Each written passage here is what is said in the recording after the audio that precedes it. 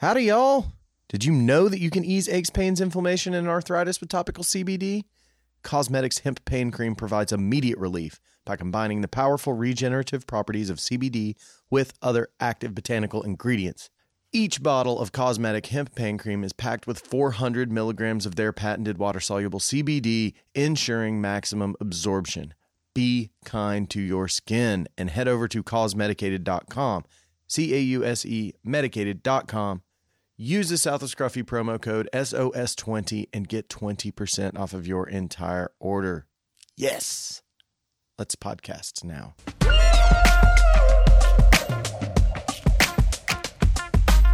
Welcome in, guys. South of Scruffy podcast. My name is Ben Fields. I'm the host of this podcast, and I'm super pumped that you're here to check it out. I got round 2 of my interview with Curtis Glover on the show today. Now, Curtis actually came back in and did a second interview with me because we just didn't feel like the first one did it justice.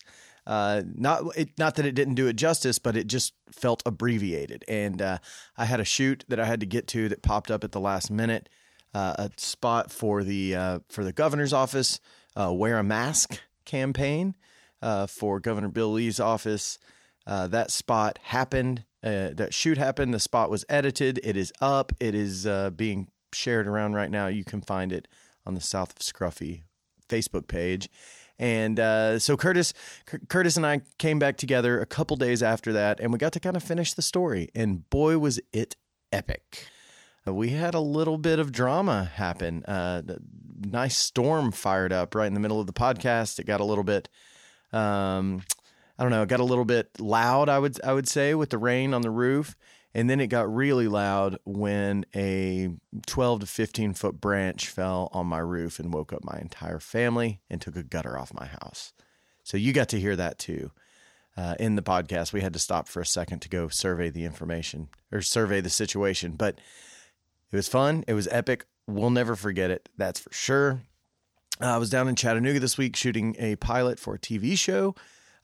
Just got back from doing that yesterday. I'm recording this to get it over to producer Sam just in time to get this out to you guys. So you guys know all about Curtis Glover if you listened to last week. If not, he's a muralist. He's awesome.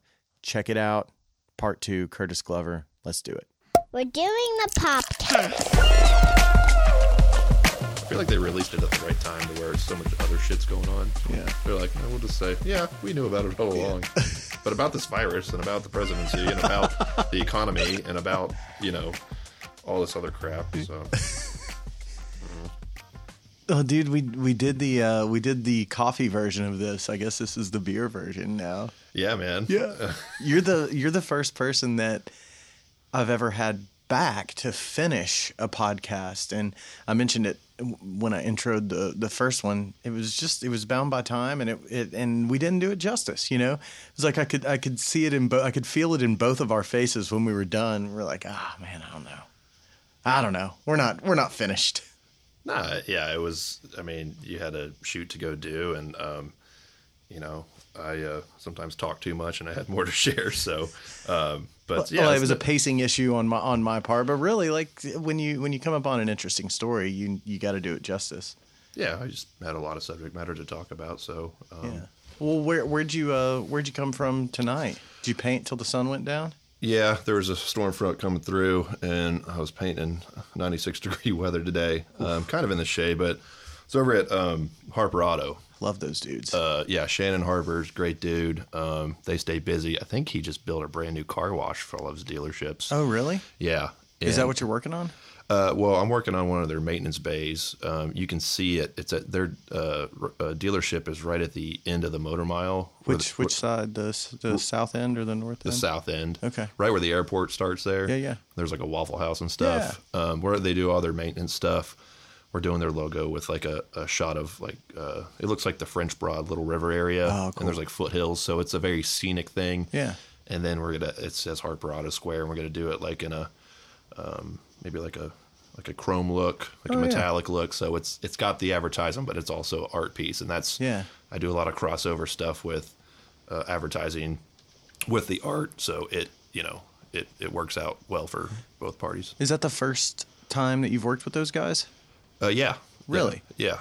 That's surprising because I think that they've done some walls before at some of their dealerships. The Fiat dealership, maybe? The Fiat, they have some customized surfboards, and I think the Volkswagen stuff. Yeah. So my buddy, he's an old, and I ran into this guy when I was doing the chalk walk for Dogwood Arts one year, a couple of years ago. His name's Tony Hedrick, and he runs 3D head custom designs. Him and his buddy Kenny, they're in their, I think, 50s. And is he the long ponytail dude? Tony? No, different dude. No, short hair guy. Okay. Trying to think of like resemblance, but they do like kind of automotive hot rod kind of stuff. Yeah, they've done some VW vans where they did like a Jimi Hendrix theme van. These guys airbrush. They airbrush the vehicles. Yeah, he would show up. He shows up to the cars and coffee thing at the mall, and he'll freehand pinstripes. That's awesome. Like old school, like one shot paint. Yeah. I met him at the chalk walk, and he saw some of my work. And I've gone to a shop up in Powell. He's got a big garage, spray booth, and they do some killer work. They'll do like pinup girl stuff, flaming skulls, like devil stuff, like all like the hot rod type stuff you would see. And we just struck up a friendship just based off of art. Yeah. It's just another story to why I enjoy what I do. And I meet these people that are also doing other stuff that like I can't fathom. It's ancillary to your business too. It's like kind of crosses over somewhat. Yeah, like I said, it just brings people together, and I get to learn something new. And I haven't tried anything in his shop, but he's got all the gadgets and gizmos, and he's been doing it forever. I think he just does it on the side. He might be retired, but you go into a shop, and there's just all these like little fenders and gas tanks and helmets. That's cool. And it's just like, it's amazing work. Yeah. And Tony Hedrick?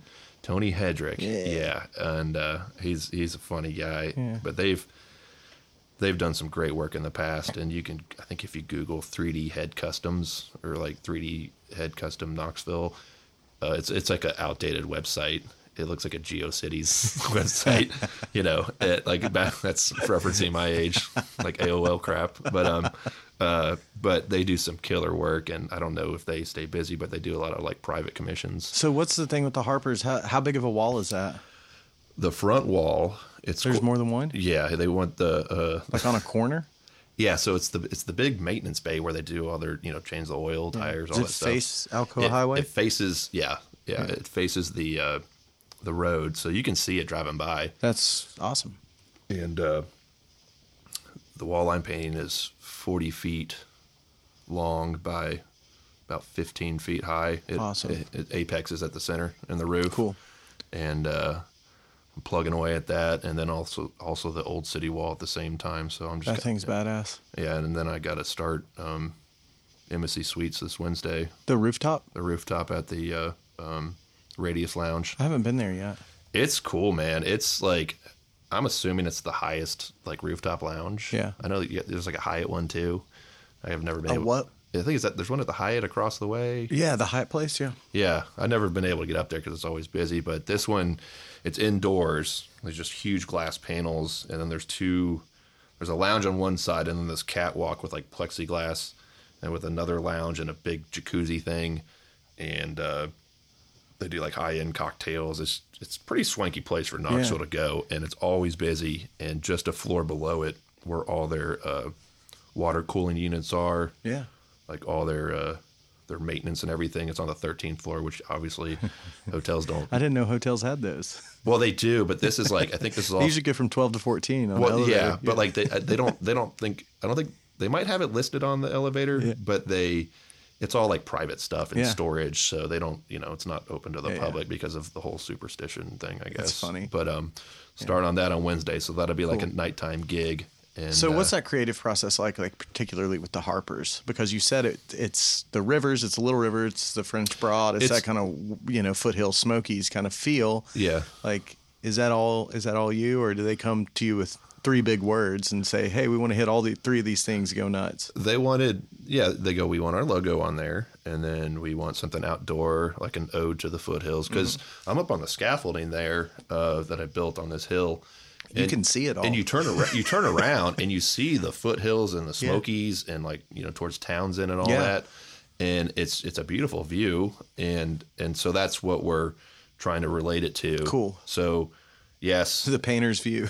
Painter, yeah, it's like plein air painting basically. But so it's I looked at some images that resemble this area, this region, that would relate to that. So when somebody sees it, and the ultimate goal, I think, is once that's done, is maybe re-landscape the hill with like a bunch of rocks and stuff to where they can put the Wranglers on display. And wait, you would do that? No, I wouldn't do that. Oh, okay. No. Okay. I was like, wait. Mixed media. Sarah Pinnell, maybe from Hedstrom Design, who's a big proponent of the arts. She's funded some murals in the past for me. She knows Shannon pretty well. She actually gave me the lead to this. Oh, cool. And maybe her company could pull out some cool stuff. Yeah. And it's kind of like when you go out west. And I was going to say, like, Austin does a really good job of that. It's like a lot of places, like the Austin Motel or whatever on South Congress. It's like everything's art. Like even the landscaping is art. That's my goal, man. Is yes, paint this city like crazy, man. Yeah, well, you're doing a good job. So you said they found you through a lead, but like people are starting to Shannon, call you. I'm sure. Shannon, seeing your Instagram handle on everything. Shannon, I think, knew who I was. He knew some other people, and like I said, Knoxville's like 2 degrees separation. Yeah. In terms of, especially with business. I mean, everybody ends up knowing everybody if you've been here long enough, and you're making moves and whatnot. So so it's just another lead, and doing the tree lines on that, and then you'll have like a reflective river and then some rocks, and you'll have a bunch of translucent things with like driftwood and tree trunks, and it'll be like my goal is to make it look like a scene you want to go fishing in. Heck yeah. So I'm all about that. Yeah. So yeah.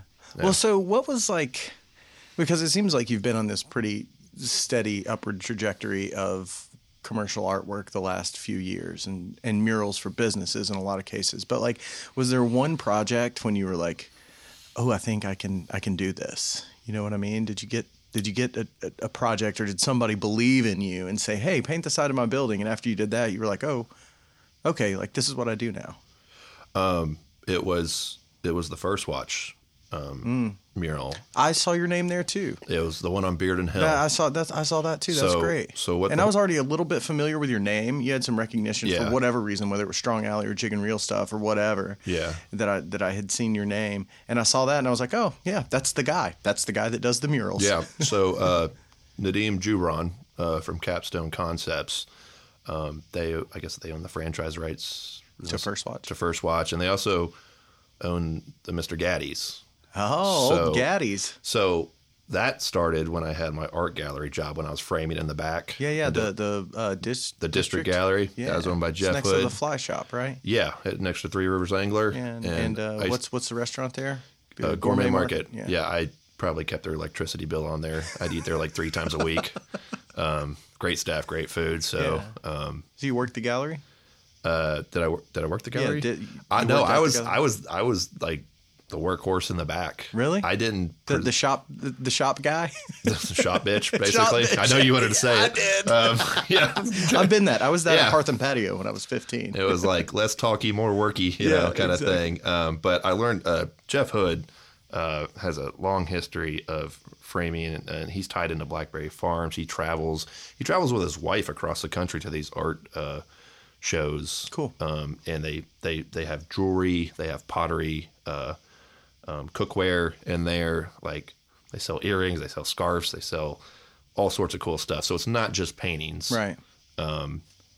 But back to First Watch. That's how they found you, or that's where you were working at the time. Yes. So what happened was Nadim's mother was coming in there to get some stuff framed, and this was kind of towards the end when I was kind of burnt out with the job, and I wanted to make a change, and I was kind of like I mentally kind of checked out, I guess, but she was a client of the gallery, and she asked my boss, my son's opening up a restaurant on the hill here. Do you know any like artists, painters, muralists, or whatever? And he was like, well, Curtis in the back paints on the side, when he can. And so you went into fake it till you make it world. I guess. I mean, I had done the Jig and Reel mural. That was my first. That was my first one, but I was working the other jobs, and we can get into that. But yeah, I'd love to talk about the Jig. I got connected through my boss mentioning to his mother about helping them out. And then I connected with him, and he's a go-getter. Nadim he's like a marketing guru. He stays busy, and that relationship started out great. And what ended up happening is we actually Knoxville Weekend covered us. Aaron, while you were doing Aaron it, Slocum, covered that. There's you can find that video online, and interviewed both of us, and we kept going back and forth, just spitballing. And that was one of those really specific murals. It's the most basic one we did together, but he's very analytical, very, very precise. Yeah. So it worked out great because that's one of those. You needed training wheels at the time? That's one of those jobs where it's like I don't have to think. Yeah. He just told me what he wanted. Do what the client wants. And it turned out great. Yeah. And then so that led, I did, in total, I think I did 7 projects with him. Wow. All first watches? Or did you get to do some Gaddies too? I did 2 Gaddies. Nice. So the one up in Halls and the one in Maryville. The one down in Maryville's got a little like biplane, like a shout out to the airport. Oh, cool. And then up in Halls, there's like a grain silo thing. But I did the Bearden Hill first watch, the Fountain City first watch, the Johnson City first watch. Oh, damn. Yeah, and it had like the Windsor Hotel there, and the war veterans memorial.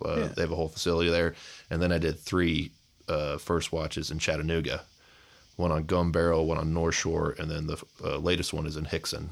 Cool. And so that was a great inn. Yeah, sounds like that turned into a lot of work from being the shop bitch at the district to traveling around. I am not offended because I sure felt like one. And I mean, baby steps. You saw me, I bit my tongue. You're the shop guy. I was like, nice stutter, Ben. Yeah. But you did the jig and reel before that? Yeah. So that was probably the first work of yours I ever saw. Did you get pretty tight with the Boyds and with Jenny and Thomas? So that stemmed from my friend Nathan Johnson when we talked previously in part 1 about me working at the Crown and Goose and meeting everybody in the bar industry. Nathan was one of the managers that opened the jig and reel, right? Yes. Nathan and Aaron Nelson, who now owns Union Jackson Union Place, right? Yeah. I remember those 2 dudes, right? When it started out, they were the... I just finished some signage for Aaron's Union Place. I love that bar, dude. That place is great. It's busy. It's got a nice courtyard. There's a fountain in the center there. And when he overhauled it, he dug through all the algae and he saved the original, like the goldfish that are still in there, and he's like refiltrated it and stuff. So like that's attention to detail. He's a workhorse. Yeah. He was like Mr. Fix-It at Jig and Reel. But well, I remember when he started Union Jacks, when he bought Union Jacks and started working there. I've been going to Union Jacks since I was 19. Oh, yeah. I love that place. And sorry guys. Sorry you served me when I was 19. Oh, shit. I didn't catch on to that. But how many times have you gone through the beer list? Yeah, just almost twice now. I'm on my 2nd beer challenge. I'm almost done. My name's definitely on the wall there. Oh, man. But I remember he was still working at the Jig during the day, and then he was going to Union Jacks and working his butt off every night to build that place. He's an old like OCI guy, which he... gotcha. That there's remnants of that with Union Place. Like if you look at the food menu, I got some old OCI stuff. There's some there's some throwbacks on there. I think Randy Burleson owns the rights to OCI now. I have no idea. I'm not mistaken. I think that's right. I am not sure. So you met Nathan because you guys. Nathan was my bar manager at Crown and Goose. And then he moved to Open. And he jumped ship because I think he's related to Jenny somehow. And she goes, it was at Red Wall on the 2nd stage where they do all the fiddle stuff, violin. Yeah. And she goes, I need a mural. And Nathan was like, I know a guy that I used to work with. And I was still at the Goose. And I was also working at the Painted Room for Chris and Christopher Hardy. What's the Painted Room? It's off of Willow before it curves into like, I think McCalla and Magnolia area. And they specialize in faux finishing cabinet furniture. Oh, shit, yeah. I worked for them for like a year and a half. Probably flipped like 30, 40 kitchens. Nice. And we take your doors and drawers and do a little cool finish on them. That's great. So I was working that during the day, working at Crown and Goose. And then when I got hired to do the Jig and Reel mural that Nathan recommended me on, I was working on that from like 10 p.m. till 4 a.m. As they were opening the place? Yeah. So that was side hustle. That was a side hustle thing before I realized I could do this full time. So there was a lot of baby step stuff going on in between the other jobs. because I was like, I know I can do this. I just don't know the people, and I don't have a portfolio I can prove. So I used my networking abilities, and people took chances on me, and I'm. And you did right by them. And yeah, I'm forever grateful for it, and I still cherish those relationships to today, and I like to keep them updated, and if they need something, great. And I know they've seen what I've done, and at the end of the day, like you said, the number one goal is to make the client happy. Yeah, and that's who we work for. Yeah, if you can strike up a friendship with it, then great. Yeah. So it's just so that's kind of where it started with the recommendation for the First Watch thing when I was in the. You had something to point to. You had one mural you'd done already when you did First Watch. Yeah, at Jig. And I might have had a little proof of concept. And I was doing the Midnight Voyage live painting stuff. So, and then the Fly Free stuff were the festival. Those first about. Festivals. Yeah. In the first podcast that we did together, part 1. Yeah, part 1 of 6. If I learned to shut up, so yeah, I was sprinkling that kind of work here and there, just kind of having an experience. Well, but it's nice that you didn't have to go both feet in, without having a safety net. Even if it's bartending, I think that's important too. I think that's what I was doing. I think I was scared. What do you mean? Well, I would get one of these mural gigs, but they were few and far in between. Yeah, maybe like 1 or 2 murals a year when I was working at these other jobs. And it wasn't guaranteed. But what I remember, I did that First Watch mural on Bearden Hill, and I did it in 3 days, and I stayed overnight and all that kind of stuff. And I think in 3 days, what I made in 3 days there would have taken me 2.5 months at the gallery. Sure. So after that, I was like, screw this. Yeah.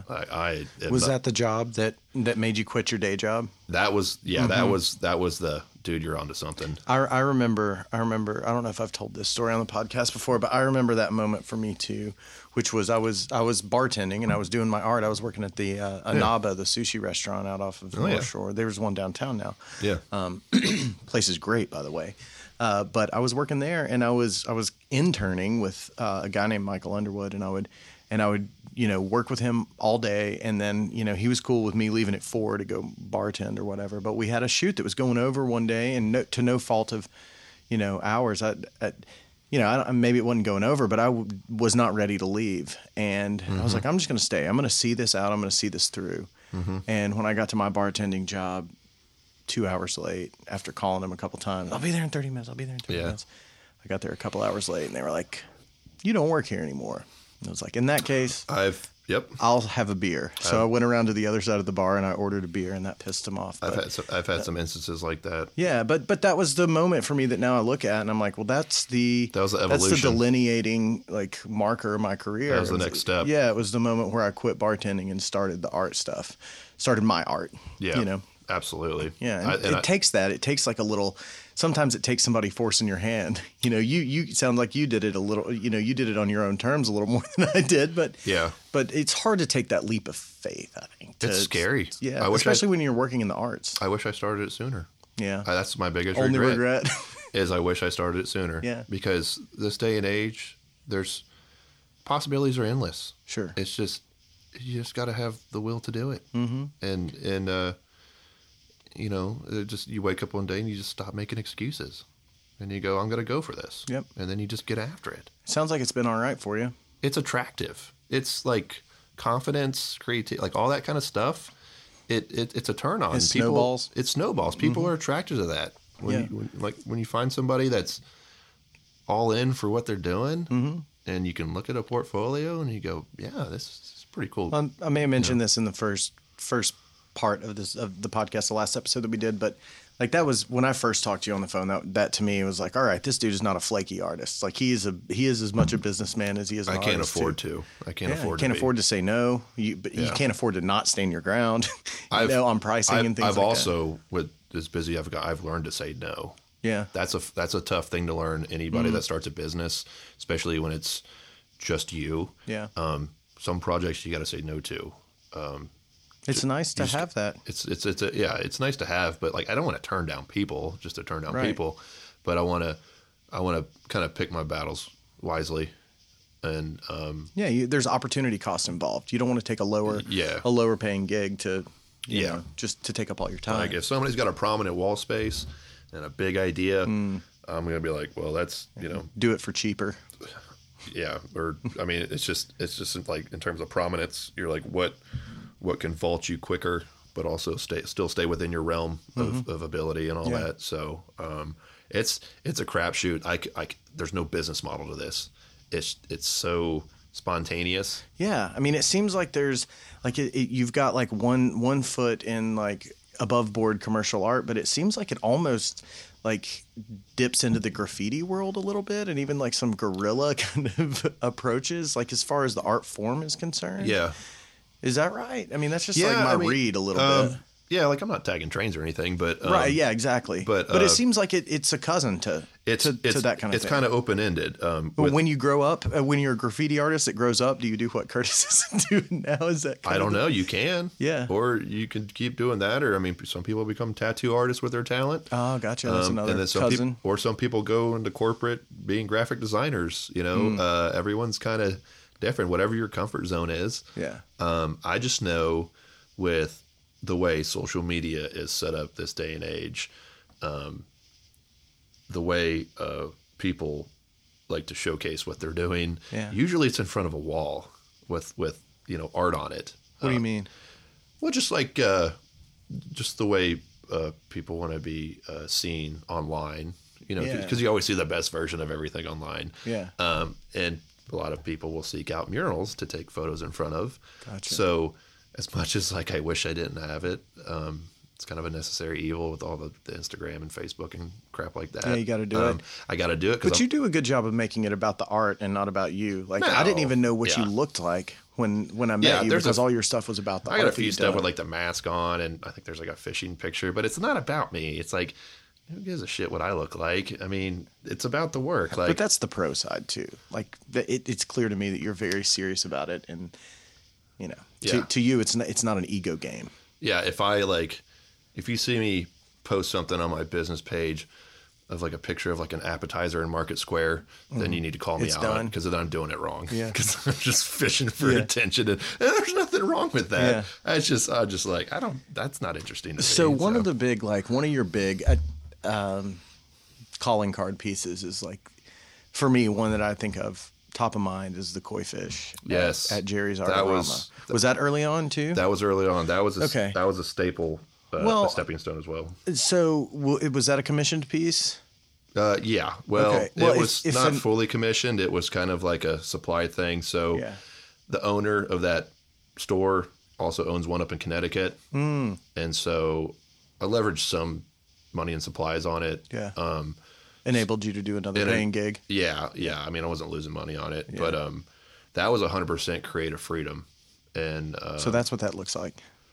That's what 100% creative freedom. Turn me loose, and it's a big damn color bomb. It's awesome, dude. It's so good. And I enjoyed doing it. It was so cool. And Liz and Scott, the GMs from there, I was consulting with them, and you know, I said, you know, I grew up bass fishing in Texas, and now I like to try and trout fish here in Tennessee, and I just like fishing. Thunder. Can we hear that on the microphone? Oh, I did. I heard it. Oh, yeah. Okay. Hot mic. Leave it in, Sam. Leave it in. Add to the ambiance. But yeah, I'd had this mock, and I was looking up all these references, and I wanted this like turbulent ocean of these beautiful fish. Yeah. And they all have different looks on their faces. They're all a little bit tweaked differently, and I just had a blast doing it. And also the funny part is every artist in the area that goes in there has to get their supplies. Oh, dude. So they have to see my work. Like that's what I was thinking, is like, how much of a badass do you have to be for the art supply store to ask you, of all the artists that darken their door every day? And I had people come up to me when I was painting it, and they're like, what's this all about? And I'm like, they asked me to do it, and they're like, I could have done it better. And I'm like, I'm sure you could have, but you're not doing it. So sorry. Like, I got to put my earbuds back in and go to work, man. You do you. So, there was a little bit of I kind of, when I got approved for it, I kind of snickered to myself, like, I get to paint the art wall. That's great. Well, so do you get is there any resentment or sellout kind of stuff that people throw shade your way at all because you are making a living doing it? I'm sure. I mean, even with the First Watch murals, I'm sure, because it looks like a postcard and it has the location and it's the local content. It's not some weird psychedelic abstract thing. I'm doing it for the clients, and some people think that, that's not pure, man. That's not, that's not you. And like, I don't care. Like, I get to add my. You still get to do your art. I still get to do my art, and I get to work and network with people. That's what it's all about. I like to make a living doing this. So people are quick to. People who aren't doing it are quick to get upset about it. If I hear it, or they say you should have done this, or I know somebody else that could do it better, it just goes in one ear out the other. Sure. I don't worry about that. Yeah. If somebody does want to throw shade or criticism or blah blah blah whatever, I let them. Yeah. But you know what? You're working. I'm working. And I'll say, well, come up with something better. Yeah. And it's says armchair quarterbacks on the computers. Exactly. Anytime a mural gets posted on any of the news stations on their social media, the general public likes to shit on it sometimes. And then there's some people, the Karens of the world, or the whatever you want to call them, the Chads, I don't know, whatever cliche. Whoever's at home at 10:30 on a Wednesday on Facebook, hating on working artists. Yeah, it's fun to shit on people, I guess. When you're incognito and nobody. Yeah, so I tend to laugh at that stuff. Mm-hmm. Like one thing that happened was I was in the second phase of it, but the big Market Square mural in the alleyway on the other side with the faces. The Market Square mural behind like Soccer Talk and all that. Like the stinky alleyway and all that, where the Speakeasy or Peter Kern's library. Peter Kern, yeah. Well, that cost like $150,000. Really? And when they got posted, everybody was losing their shit over it because they're like, "Oh, taxpayer dollars." It was not taxpayer dollars. It was privately funded by art organizations through donors, but the general public doesn't know the full story. Mm-hmm. So they're like, "Oh, we need to be fixing the roads, and this money should go to feeding the homeless." Sure. It's money set aside for that program. So nobody's losing money on this. There's just some gracious people out there. Yeah. But you get the general public, stirring up that kind of stuff. And I had people calling me out. They're like, "How come you didn't do that damn mural? They never pick a local artist." I go, I was in the running. I applied to it. I think out of like 40, 50 people, there's a dozen people picked from across the country. And I was the only one local that made the cut. So either people... So they tried. Either lack of applying or apathetic locally, like nobody did that. And I applied for it. I was already scheduled to go to Chattanooga and paint the Hickson First Watch mural. And then I was gearing up for my Costa Rica mural trip. So I just didn't have time to do a mock-up. Right. And I was like, man, $150K, a 200-foot wall, whatever. I was like, I got to bring it, and I just couldn't materialize anything. Yep. And I think I dropped the ball on that. But so somebody else came in from like, I don't know, Seattle or whatever, and then did like the faces. They took a bunch of photographs of local people. It was like a shout out, and did some like community, committee organization like talk stuff, and it was nice. But yeah, a lot of people got mad at that. But that money is not coming. Your tax money is not funding that. Yeah, this is donor money. Yeah, maybe the Visit Knoxville mural. Yeah. That might be tax money, right? Or is that KTSC? I don't know, because they raise a lot of money. Mm-hmm. So that's Kim Bump. You could ask Kim Bumpus that question. I like her. I've met her. But yeah, her and Angie Wilson. They're kind of the new guard over there. Yeah. They do a lot of cool stuff, and they funded the Dream Bikes mural. The one that you're working on now? The honeycomb beehive. Oh yeah, mural. Yeah. On the little AstroTurf area across from the Graham bus station. Yes, they funded that. Visit Knoxville did. Yeah, their logo's on the bottom there. So cool. Anybody that's funding it and wants some publicity, I list them on there. Cool. And to give them credit. Sure. To be like, hey, look what we did, and you get all the press and everything. Well, good for them for doing that. Yeah. It was a wall that needed it. Yeah. They beautified the area. Well, Preston Flaherty started that. Who's that? Preston used to run Dream Bikes. He was the GM of that place. Dream Bikes is an organization that teaches inner city kids how to work on bikes. Is that right? Yeah. And then they get a skill out of it, and they sell the bikes. Yeah. They flip bikes pretty much, and the kids leave knowing how to knowing how a bicycle works and knowing how to rebuild one, and that's a skill that they can use. Yeah, too. and it's keeping them busy, and they're working with their hands. Then the money that they get for the bikes funds the program, right, and pays the kids. Yeah, that's awesome. Yeah, it's a great program. I think Mitchell is running that now because Preston left, and he went to go do worked for Blue Hen and some other places. Cool. He'd be an interesting guy to get on here because he's very young kid. Mitchell? No, Preston. Okay. Preston Flaherty? Flaherty, yeah. He's everywhere downtown, super friendly guy, and he's always involved with doing something with a group or committee. So, but back to the Visit Knoxville mural, I saw your name on that, didn't I? Mm-hmm. Isn't there a placard with your name on it? Yeah, but that was Bobby Cruz. Yeah. Bobby Cruz's design. She won that bid, that RFP or whatever, request for proposal. Yeah. You got to go through all the red tape with that kind of stuff. Sure. So that was her idea. And I got to meet her, and she does great work. If you look at, she used to have a studio in the Emporium. Yeah. And she does these really cool close-up, chrome reflective paintings of cars. Yeah. Like she'll do the grill or... That's cool. Or she's oil paint, very detailed. Super. I've actually framed some work of hers. Really?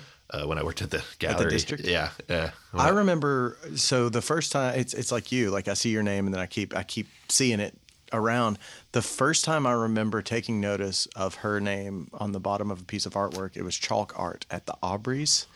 Yeah, that's what she was known for. Yeah, well, the chalk art on the Aubreys at Campbell Station. When I was a middle schooler, I was noticing known for her work. Very crisp work. Yes, and then I saw something else she did. I think there's a pilot or something on North Shore that has a big mural. Yeah, it's got the old car on it. Yeah, I see it every now and then when I go home, and it's a little faded now, but she did that I think a while ago. So but she's been doing it. So she is one of the pioneers. Her and Gail Hinton. That has done a bunch of schools. These women have done a bunch of schools in the past and hospitals. To me, they were pioneers for what I'm doing now. Gotcha. I'm a little bit more kind of outside street oriented. But they were professional muralists for a while in Knoxville, and now there's kind of a new wave of art happening. But I got to meet Bobby. Love Bobby.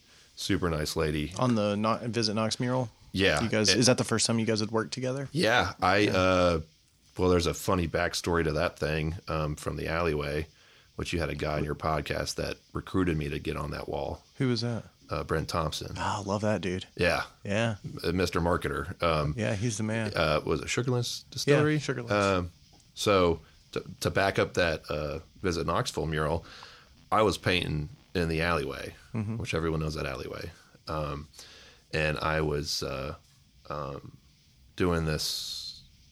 Was it the hands thing? The rose hands with the peacock feathers and the hummingbirds and the light being kind of hippy dippy thing. So that was based off a failed relationship. That hands thing was? Yeah, that's how I dealt with heartbreak. I was in love with a woman for 3.5 years, and she was just awesome. Yeah. And it ended. She was a French major, an international business major, so she was going to France. Yeah, you knew that. I kind of knew that, but we made it count. I had met her in the service industry, and we just hit it off, and just cute, bubbly, blue-eyed, blonde girl, just very positive. It was a real relationship if it's 3.5 years long. Yeah, it was the most successful one I had, but so it ended, and it wasn't on bad terms. It was just a different paths. Yeah. Had some hurt there when you were working on the strong out? Yeah. I lived near I was renting a house near Lakeshore, and I would go running every day just because I just felt terrible, and I needed to exert physicality. Yeah. I needed to go just run it out of my system, and probably had one too many beers at times and stuff you just cope with a breakup. Sure. Like a lot of people, everyone deals with it differently. Some people drink or work out or just run or they write or they, go in nature and stuff like that. And I realized that how important it was to me because the same heartbreak I felt was the same feeling when my dad died. So I knew it was it was a real pain. It was a real pain. And so, So I was coping with it, and I was in that alleyway, and there was a lady that was running the program before Dogwood took it over. And I just had this idea, and this person was such an influence on me. And she actually was the first person to persuade me and tell me that, you could probably do this and believe in me. So your relationship, the woman you were with? Yeah, she was on my side with it because she's like, well, do something about it, And so she was kind of a catalyst for a lot of this. I mean, we don't really talk anymore or anything like that. I hope she's doing well in France or something. I hope she hears this and knows that she sprung us. I just send her the link and be like, look at me now. No, I wouldn't do that, but it'd just be like, no, you like just thinking about it. Like she helped me say, and that's where the rose hands came from? So those were my hands right there. And then I like bought some roses at Kroger or whatever. And I took a picture, and then everything else was all like kind of fantasy version. But that mural is representative of what I thought about her and how I saw her. She was she became like a certified yoga instructor, did Reiki, very spiritual, all that kind of stuff. And that was like my cathartic process of getting over the breakup to represent her, because that was a time in my life that I just felt so great that somebody liked me that much or loved me, I guess. And I was like, I got to document it. And so I'm documenting that thing. And little catharsis in Strong Alley. Absolutely. Why do you think some of the best love songs exist? Exactly. That's how people go through something. And then Brent Thompson comes jogging through the alley like, hey, Thompson who's this sad guy? Waltzing around, looking all, debonair and stuff. And he goes, hey, man, I like what you're doing. And I said, thanks. I'm not like crying or anything. I'm just like painting, and it stinks on the alley. It's before they revamped it. It was like, it was like vomit, piss, and throw up. And it was just gross. Still kind of is. Still kind of. Yeah, they've lit it well, but. But they redid the street too. There's pavers down and stuff like that. Yeah, then now there's not as many people like sleeping in their throw up in the corners. But so he goes, I like your work. Would you be interested in working on another wall? And I go, sure. What are you talking? He goes, come with me. And I go, okay. And so we walk out of the alleyway and we go through like the TVA building. Mm-hmm. The alley by the TVA building, in between the TVA building and the bank. Yeah, the bank. Yeah. And we get into the Visit Knoxville parking lot, and he goes, this wall. I was like, this whole brick wall? And he goes, he goes, we already got the artist we've approved the plan. She needs some helpers.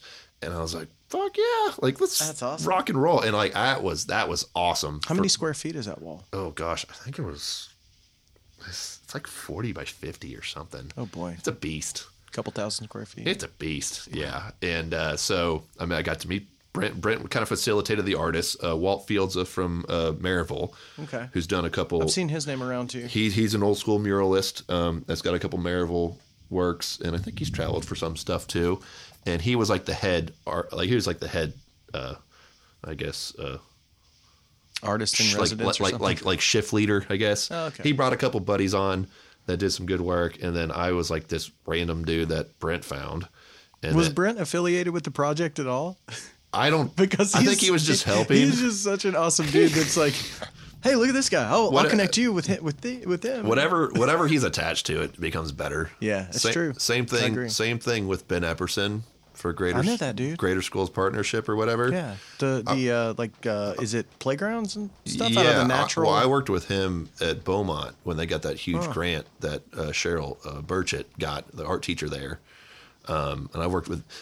Ben and Brent remind me of a similar type, like just positivity, go-getter spirit.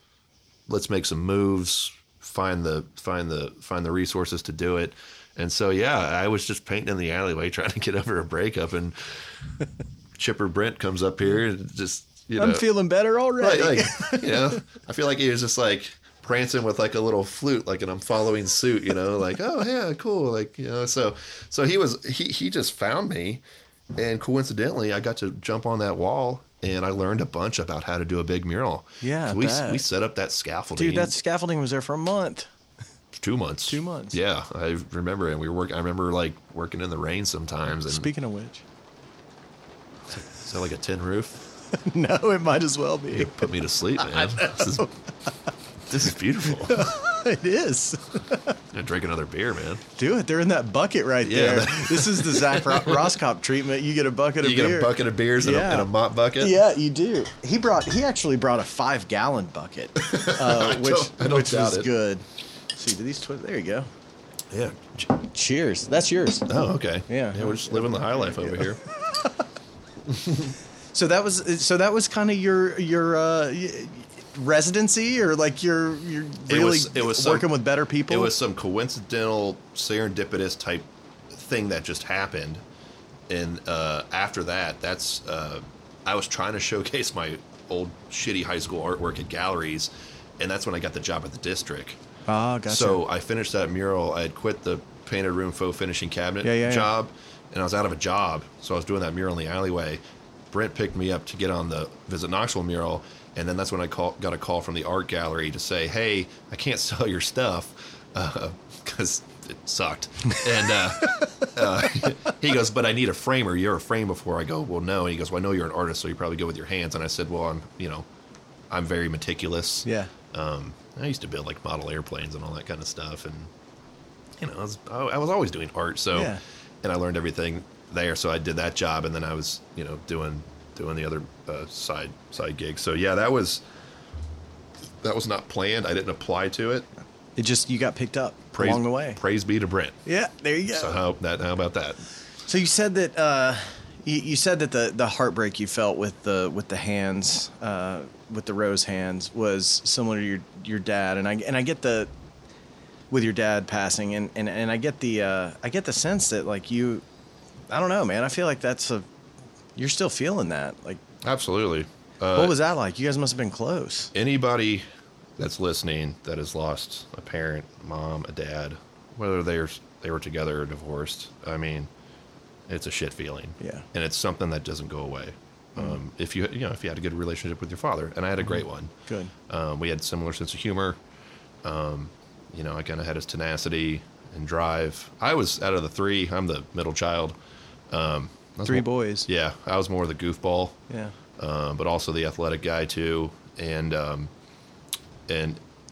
our sense of humor is very unique, where I remember like getting like life lessons to him, like applying for colleges or joining the workforce or just anything, just things, important decisions you make in your life to advance to the next step. Yeah.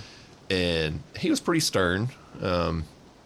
He was a Golden Gloves boxer in college. Oh, nice. So he didn't take any shit. Yeah. And he was a good amateur golfer. And I think I remember him telling me a while ago, he's like, if I never met your mom and got married, he was like, I would have tried to join the tour or whatever. Like, he's a pretty good golfer. He's just a competitive guy. Yeah. And never backed down from anybody. So, I always respected him. And basically, I think about him all the time. Did he influence he obviously had a huge part in getting you your confidence and all that. Yeah. But did he inspire you along the way? I think you mentioned in the last podcast. He did, but the whole deal was, and I put it in that shoe post on Instagram with, those were his last pair of shoes that he wore in the hospital before he died. And I wear some of his t-shirts too. I don't know if that's creepy or not, but no. He was a financial banker guy. Yeah. Corporate America, Bank of America, worked his way up. Pretty prominent dude. So, we was born in Charlotte, lived in Tampa, Houston, and Dallas, all major banking hubs. Mm-hmm. So he instilled a lot of values in me, and just kind of like attitude and just going for things. But he had no clue about this art thing. Sure. He wanted me to be a corporate graphic designer, make the salary and benefits, and the pragmatic approach. I just want you to be safe, and I just want to know my son made it. And I was like, I don't know, man. Like this painting stuff is kind of fun. I get to go see live music. I get to go meet people. I get to be a part of the city. Yeah. And I've never sat in a cubicle in my life. I don't know what that's like. I don't know what it's like wearing the starched shirt. Sure. With the generic tie. But to your dad, that was safety. That's what he knew. Yeah. Was he around long enough to get to see you, what he would consider successful at the art? No. Really? No. When he was kind of on his way out, I had started the Koi Fish Wall. I think we did when actually when he went through some of his chemo and he was feeling in better spirits, we went to Jig and Reel and we took a photo in front of the Jig and Reel, awesome. The bagpipe Glencoe Valley mural. Yeah. And I got a picture with him, and then he, got worse just because he went through hell dealing with non-Hodgkin's lymphoma, which is not as researched as regular. Gotcha. Hodgkin's lymphoma, and there's so many different mutations of the cells, and so he got a taste of it. He got a glimpse of it, and as a banker numbers guy, he'd be like, "Oh, that's awesome.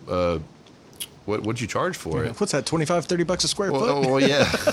But I would give him the price, and he goes, "Should have charged more." And I was like, "Come on, Dad! Like it's just it's a wall." Oh, that's good that he was just ribbing you and not disappointed. And that's that's how it always was. Yeah. When he was healthy for like a couple months in between his chemo treatments, he came back home, and I had moved home to help him because he was just like limp after a while, just very weak. But he one summer he was healthy enough to play golf, and he was a huge golfer, and none of his boys grew up playing golf with him. I felt like that was a big heartbreak for him. Really? Yeah, like none of us hit the links with him. I remember in high school, he took me to a driving range, and we were hitting golf balls, and I don't know what the hell I'm doing because I played baseball, so like I open up my hips when I swing. It's awful to try to play golf after you know how to swing a baseball. So I just I was hooking the shit out of everything, and I remember he had this new club head, like a Ford driver. I don't even know what the hell I'm talking about, but but like I stubbed it in the grass. Yeah, and did it break? And the club head went flying off into the driving range. Yeah, the club head went further than the ball. Yeah, and he was like, oh, he was pissed off. Oh, I bet. He was like, just fucking hit the 7-iron or whatever. Yeah. And I was like, I'm sorry, Dad. I'm gonna go to the batting cage and hit the rubber dimple balls. Yeah, it's like a mile. like don't disown me, please. Oh, that's funny. But when he was feeling better, this was later in life. This was probably 2015 when he was feeling pretty good, and they lived over in Fox Den. Yeah. So they on the golf course. Yeah, on the golf course. One of the last nice. properties. It was a retirement house and everything. And I remember caddying for him. Oh, really? Yeah. Because that's all you were capable of doing. Yeah, because I caddied for him, and his buddies were with them, and they're like, "Curtis, you get a shit." I go, I'm embarrassed myself. I'm not gonna do that. And I was like, I've done this before. The club head goes farther than the ball. Yeah. I was like, I'll throw you batting practice, whatever. But so I caddied for him, and he shanked a ball once or twice, or he missed like a big putt. Did you give him hell? Oh, I was like, nice shot, dipshit, or whatever. and we always had this like humor where it's just like trying to one up each other. And he looked at me, and I forget what he said, but he flung the club at me, and it smacked me in the shin. Yeah. And I go, what the hell was that for? He goes, watch your fucking mouth or whatever.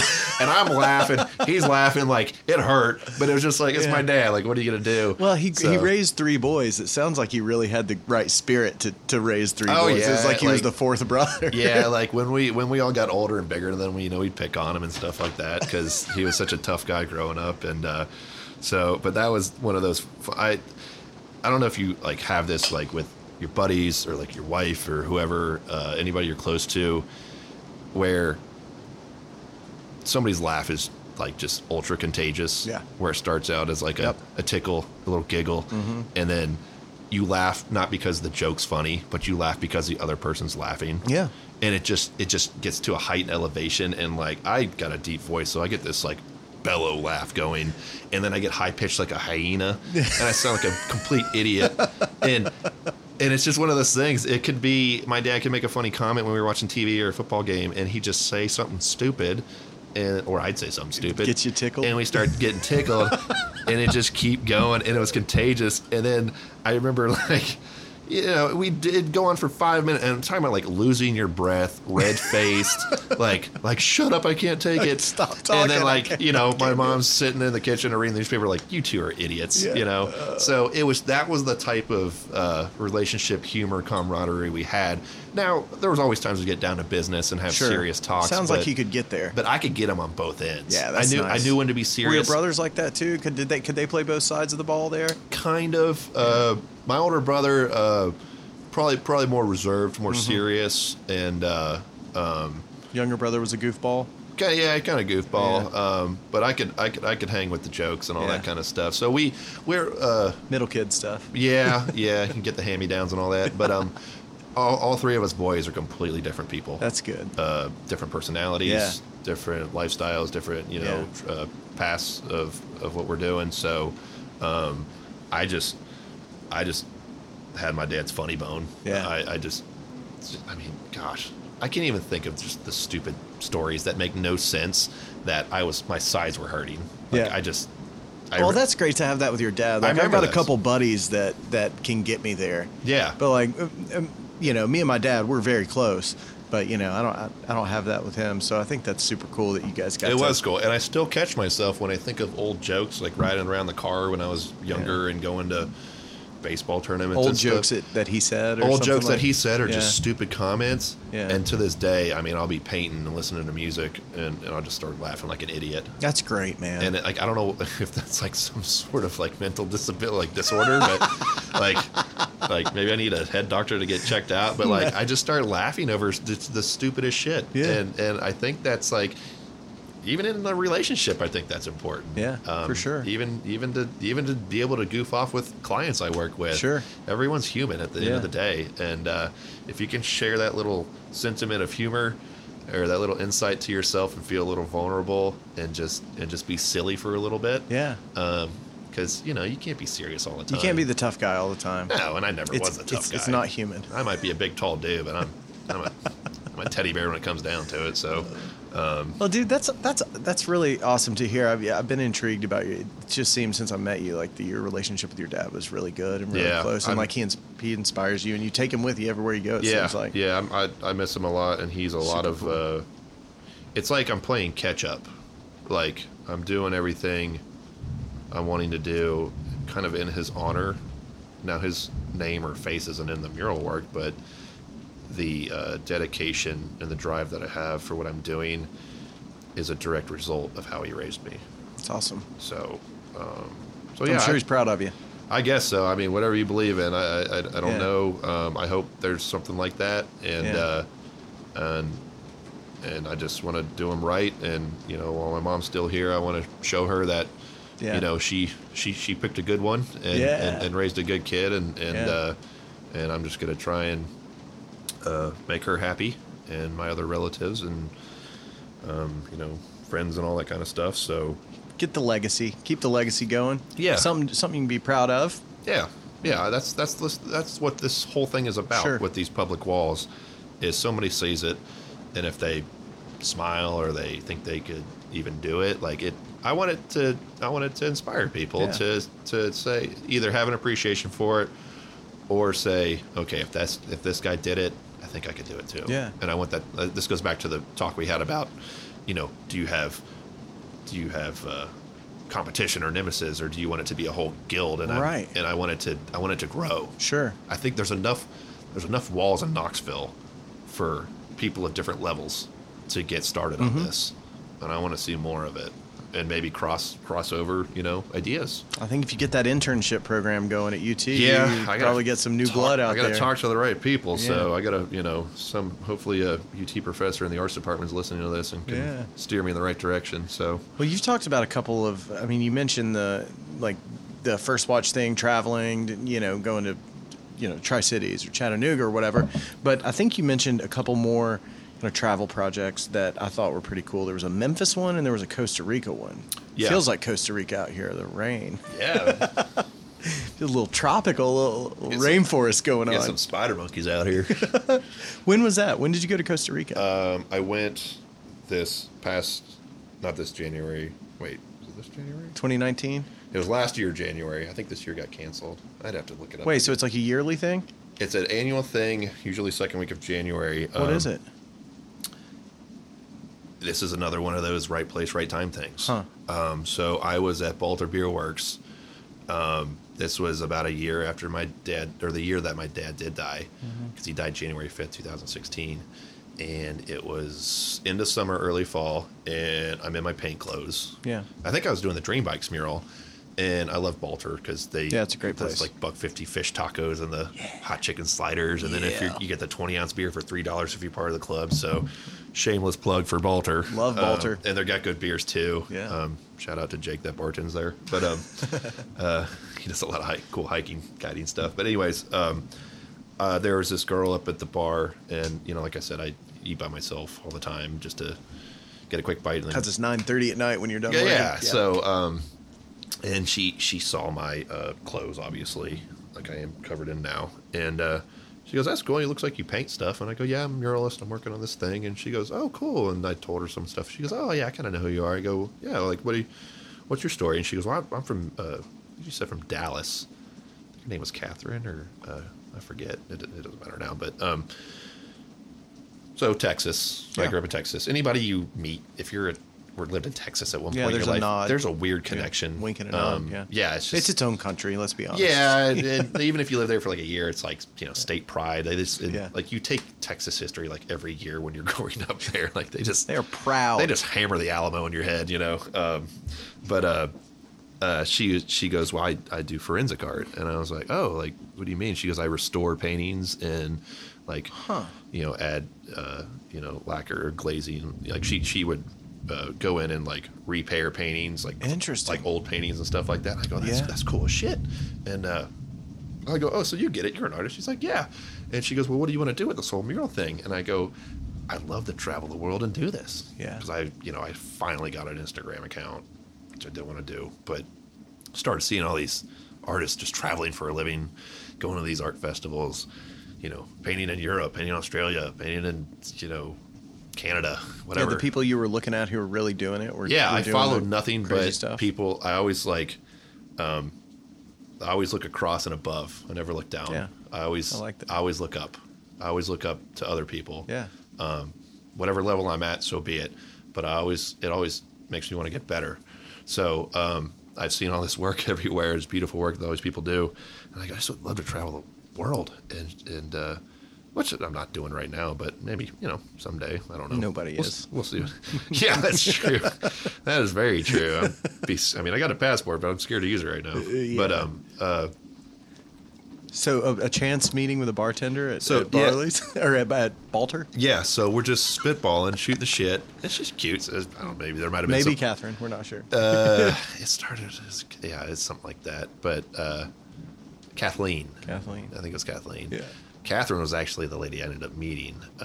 So she goes, "I have a friend that's like from Connecticut that is a artist in New York, in like Manhattan area, and she runs a nonprofit.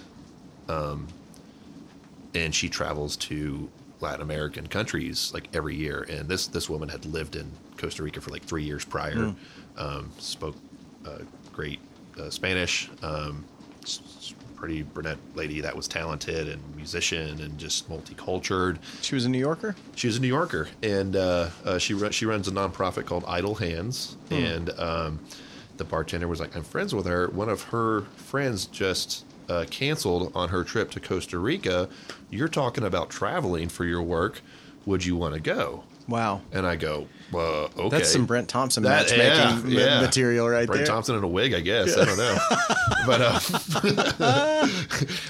I can't wait for him to hear this and get a text message. We got to send it to him. Yeah. But she goes, "I can give her a call." I go, "Yeah," because I looked up the program, and they had done previous work. Idle Hands?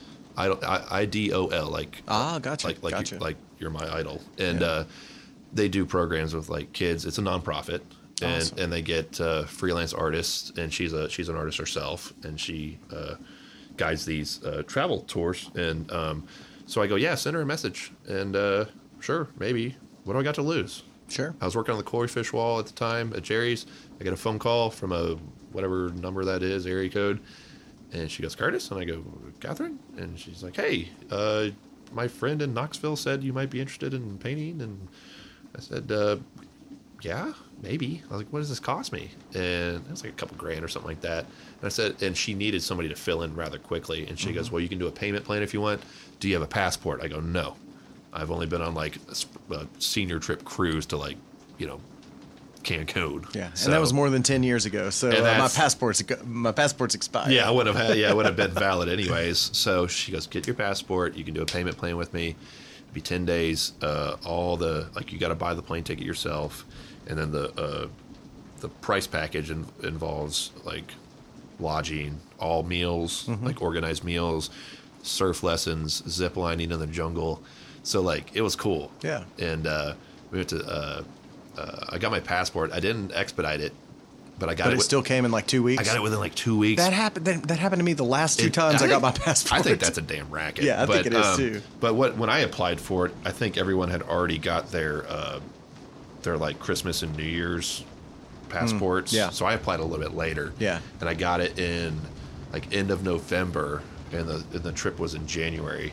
Oh, nice. So I was kind of like on edge about it. Yeah, if you were going to get it or not. Yeah. You don't want to be the guy who has to drive down to Atlanta 3 days before you're set to leave just to get your passport at the passport office. So heard of people having to do that. Yeah, just from shooting the breeze with the bartender in Knoxville, I'm magically going on to this trip to Costa Rica. So it's like a guided trip or like an organized. Yeah, we all we all stay together and we all eat together, and it's in Samara. I think I'm probably pronouncing it wrong if she hears this, but it's on the southwest part of the country on the Pacific, in the Guanacaste province. I mean, and it's like more the drier jungle. We flew into San Jose, which is one of the major hubs. Yeah, and then it's a sleepy touristy surf town, and I was there 2 days late. I missed it. I flew into. Wait, you missed the trip? I missed the first 2 days of the trip the first time because there was volcanic eruptions on the north side. Couldn't land. Couldn't take off. With all the ash and all that kind of stuff. They just don't fly planes like that. Where'd you get stuck? I was stuck. This is interesting because it freaked my mom out. I got stuck in Miami. I flew, Oh, no. I mean... Well, no, it was... I mean, there's parts of Miami. I thought you were going to say, like, Colombia or something. That was a drug mule. No. No, I've been to Miami plenty of times for, like, Ultra and Key Biscayne area. I like all that trance-techno stuff. Yeah. And I got friends there in, like, Boca and other places. But stranded for a couple days, though. So I was stranded there a couple days due to the volcanic thing. Rerouting my flights. I learned in airports the best thing you can do, because those people get shit on all the time with rerouting and canceled flights. Talking about being nice? Yeah. I learned to just be nice because they rescheduled our flight like 2 or 3 times, and you got families, dads bitching these employees, like these ladies trying to do their job on the computer, and I was flying solo, so I was like, hey, what can we do here? Yeah. And I learned that decency in an airport can get you so far. Yeah. Because I probably got bumped up to some things just because I was nice. When there's a line of people just. Yeah, that's happened to me before. She goes, I've booked you in a more comfortable section. Exactly. For this, and I was like, oh. So what happened was class? I was stuck in the airport to go to Costa Rica. I was stranded because it got canceled. A lady I did work for here in Lenore City, I did like a faux wood grain bar for her. Some of the Willow Ave stuff, the faux finishing. Yeah, when you were doing that. Yeah, it's kind of like because I had done it before. Yeah, she knew an artist, this really cool Indian guy who like painted garage doors like wood grain. Yeah, named Manny. She called him. This guy picked me up at the airport, and I crashed at his place. In Miami? In Miami. A friend of a friend? A friend that I did work for. She goes, because I think she was like a dispatcher in like Miami-Dade for the police or something, emergency services. And she goes, I'll call Manny. And I was like, I don't know Manny. And he doesn't know me. And this just chill little Indian dude was like, hey, he pulled up in his car. He's like, are you Curtis? I go, yeah, I'm Curtis. And he picked me up. And we chilled out, and I bought him dinner, and slept at a crash at his place. That morning, I don't know if you remember this, I think it was 2017, that gunman came through the Miami airport and he was like a PTSD guy, and he shot a couple people. Oh, no. Had I not had that connection from my friend, you'd have been in the airport. I would have been sleeping in the baggage claim area where that guy was. Yeah. And so by that time, I had rebooked my flight out of, from being a nice person, and I had to go to I had to go to Miami International at like 4 or 5 o'clock in the morning to go fly, and I had to get routed to Mexico City to get to San Jose. So, and it came another time. It's 4 o'clock in the morning. Canceled again. No, this time, no. Yeah, but I went through like a couple cancellations. I think it was like 2 days I was there, but I dodged the gunman. I'm dealing with a volcano, and I'm flying out at the butt crack of dawn from Miami International, and then my big, tall, lanky ogre ass is sitting there.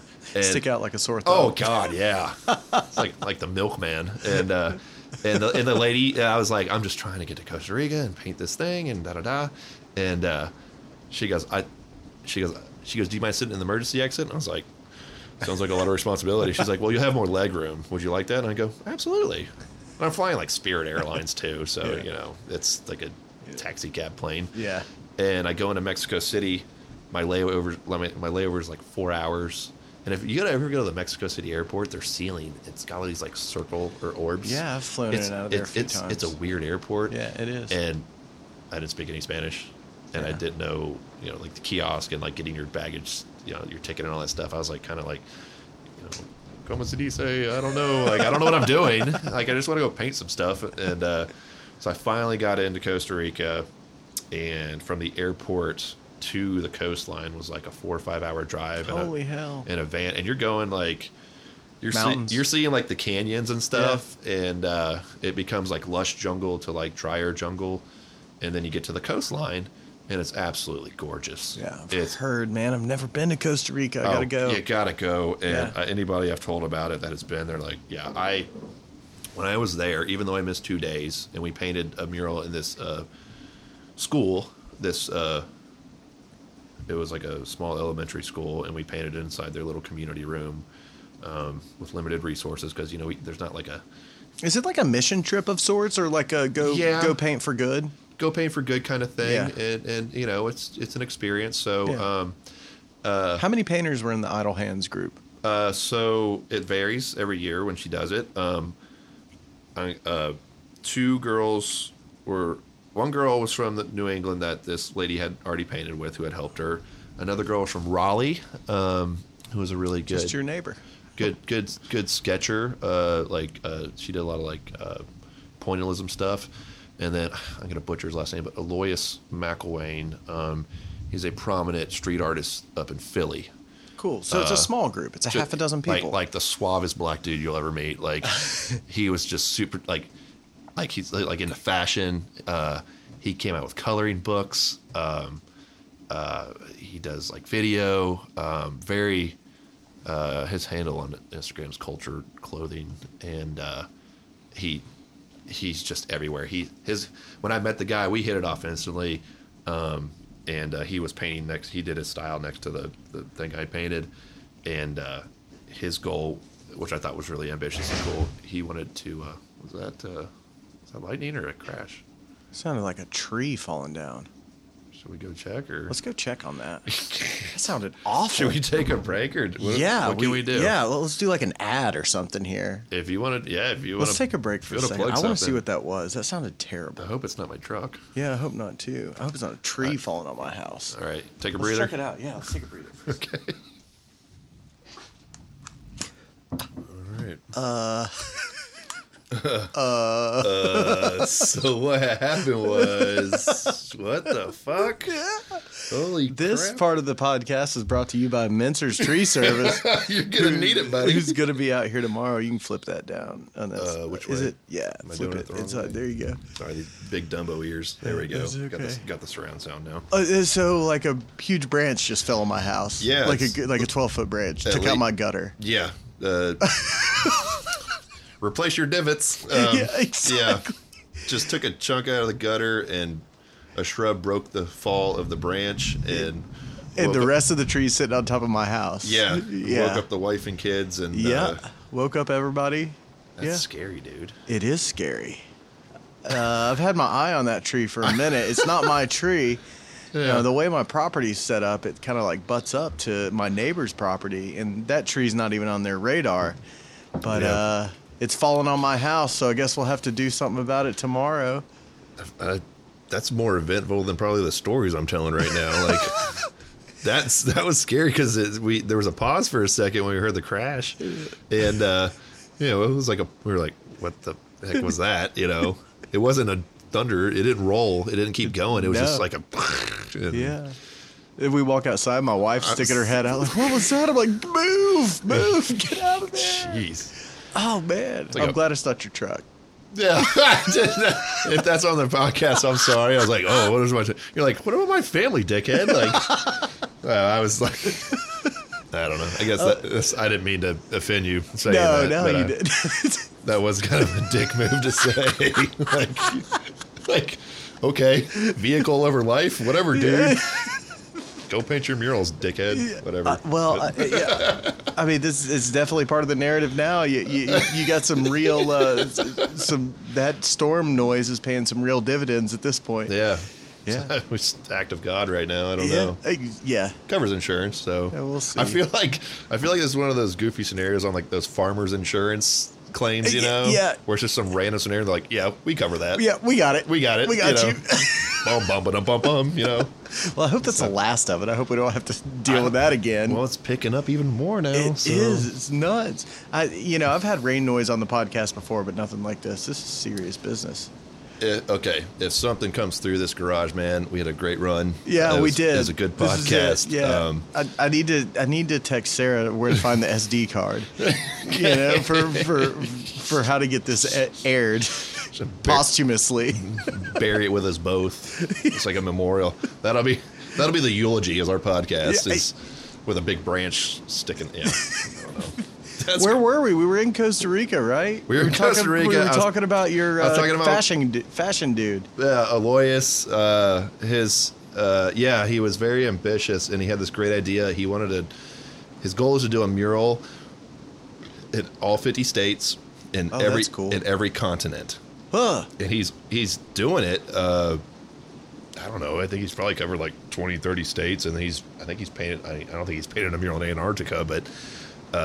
Tough find a wall there. Yeah, but he works quick, and he's got a certain design, and he's launched all sorts of marketing types of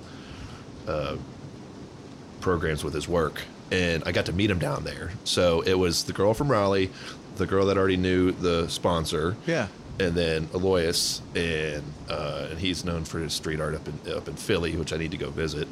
And we all collaborated and worked together. And so do you guys all have kind of different disciplines? And you blend them together? Is that how it works? If you look at the work, it's all different styles. Gotcha. So we all took a part of the wall and did this kids center and just made it work. And Catherine, who was running it, Idle Hands lady, she goes, well, we're gonna spend a couple days here first, so you get acclimated to the culture and the lifestyle of the place. And you were a couple days late. And I was a couple days late, so we were already kind of chomping at the bit. And so we're trying to figure out content. And Catherine, we were way out in the sticks, like in this like cattle land area where like the Drunkle was. I was staying with the Drunkle. The what? What'd you say? Where the what was? The cattle lands in the jungle. The jungle. The jungle. Okay. The Drunkle. Said the Drunkle like the drunk uncle.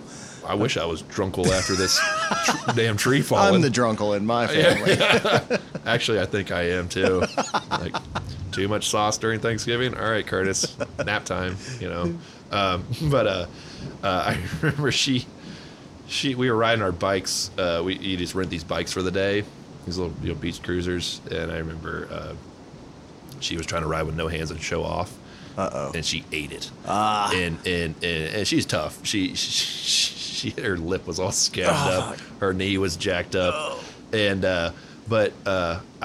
she's a pretty woman, and I was like, oh, Catherine, let's just put you in the mural. And she's like, what? And I said, and we had this idea of the sun setting, because we're in this beach, this big bay area, like this big crescent, and like 1 or 2 foot waves. We did surf lessons, but I go, Kath, unless, you lived here, you work here. She was a working artist there. Sure. Everyone knew who she was. Every time we went out, she did an open mic. Yeah. And did like, sang songs, and everyone's just like. Everyone knew her? Everyone knew her. Yeah. She was like the girl. Like, she was a fixture. Yeah. So you said, let's paint you. Yeah. So I said, let's do you and give you a shout out. And so there was a coconut. I said, hold that coconut up. And she held it up like, Yeah, like little to be or not to be. To be, yeah. Hamlet, Shakespeare, whatever. It was Hamlet, yeah. Yeah. Osric was that character's name. I guess, man. I got my theater unlocked. There you especially go. that play. Yeah. I don't remember college, so. But anyways, so took a picture, and that was in the mural. I didn't add her scab on her lip, but she's like she's smiling. Feels like a missed opportunity. Yeah, well, I still tease her. Vanity purposes. I still tease her about it, but she's like, her hair's in the breeze and all this stuff. And the coconut was sinking on the horizon of the ocean on the mural, and that was the sunset. Oh, nice. So like people that are holding up the sun. Yeah. So the coconut, she's holding it, and behind it is like these radiant rays. Like a starburst kind of deal? Yes, a starburst, essentially. And I worked on that. And then Aloysius took his graffiti style and intertwined it with her hair. And it flew across the mural. And then it lit into this wildlife area when we did the zip lining. Oh, nice. We saw those kookaburras or kootamundis, whatever. It's those raccoon things. Uh-huh.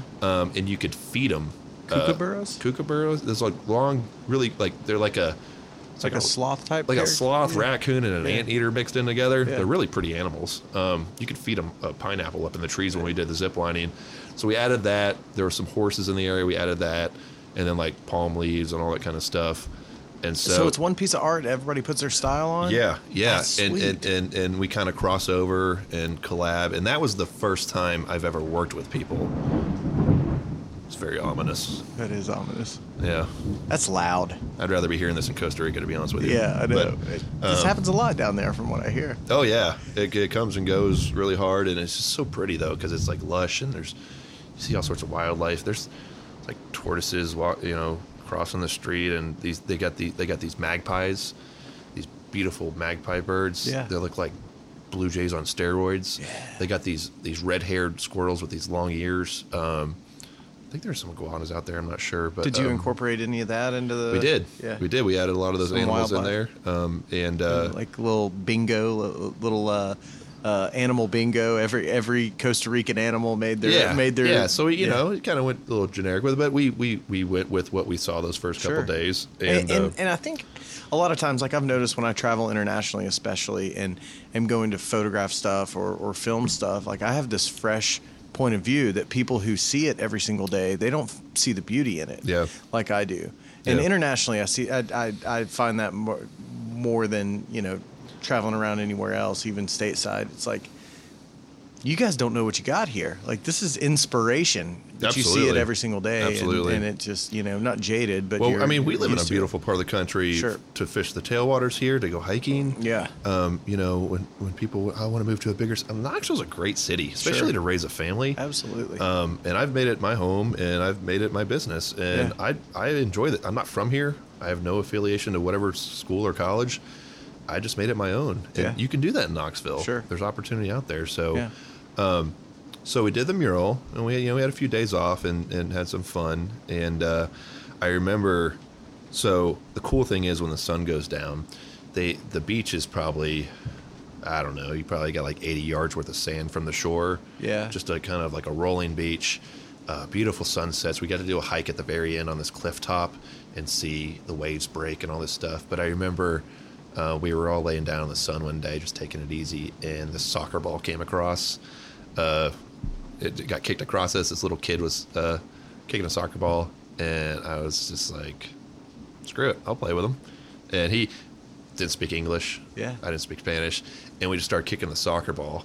And I'm sitting here like trying to school him and stuff, but we ended up playing this like, one touch game back and forth. Yeah. So like, if you miss it, you get a point if you kick it back or whatever. And I played with this kid for like an hour, and I started like booming the soccer ball on my bare feet, and I like sprained my toe. Oh no. Like my foot was swollen. It's taking me back to my soccer days when I was a sweeper and had like a club Wait, foot. so this is 2 injuries on the trip so far. We've got the busted lip, and now we've got the toe. So we got so we're dodging volcanoes. We're dodging a shooter in an airport. Yeah. And then Catherine bit it on her bike. Yeah. No hands. Look, Mom, no hands. Oh yeah, I watched it. It was just like you're like, oh god, like. But she took it like a champ. Yeah. And then my toe was swollen and black, and I was in the moment. Yeah. When I went to that place, I lost track of everything. Sure. There's only so much Wi-Fi there too. Yeah. And I don't want to call anybody anyway. You have to get like WhatsApp so you can contact so people. Internet. Yeah. Yeah. I mean, do the Wi-Fi. I can't be like 865 and then call somebody. So that was funny, and she took a cool picture of that where the sun's going down. Isn't it interesting how like I always think about this with soccer, especially like. It's such a universal language. Like it is. You and this kid were 30 years apart in age, or 25 years apart. Yeah, at least. Yeah, and he doesn't speak a lick of English. I was gonna pass the ball back, and because it kicked stand up on us, and I was the only dude there. Well, I think Aloysius was there. I'm not sure, but his sister actually, who's a musician and singer, I think they were doing something else, staying somewhere else. But I was with the other girls. And I looked at the kid, and he just had this big, bright smile. Yeah. And I looked at the mom, and I kind of gave confirmation, like, I'll play with your kid. Yeah. And we just kicked, for like an hour. Yeah. And I just you lose track of time there. Sure. And I think that's why my friend Catherine stayed there so many. She's moved back down there so many times. It's good to get away and disappear, but also it's very slow there.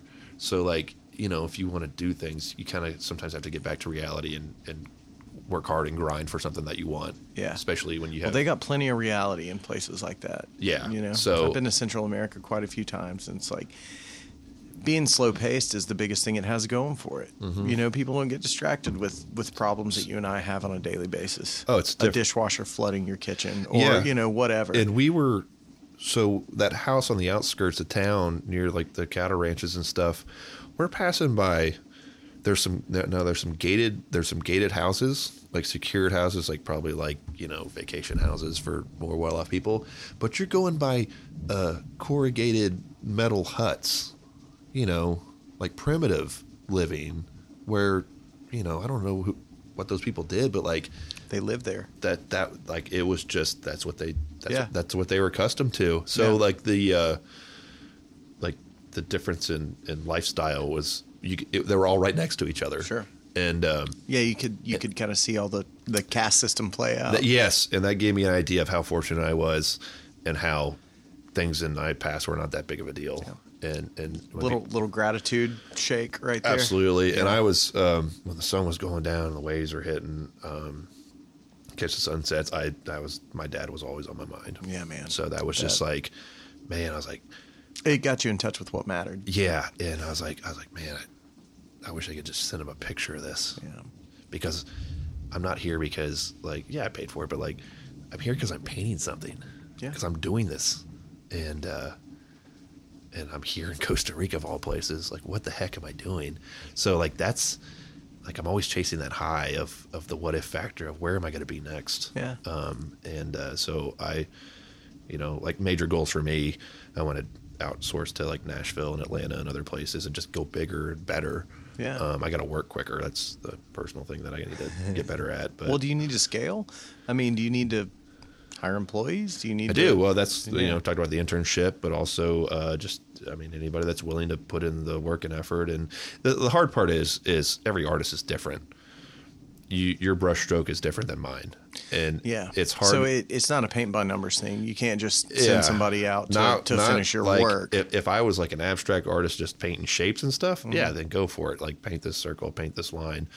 But my detail, the way I analyze subject matter, is going to be way different than somebody else.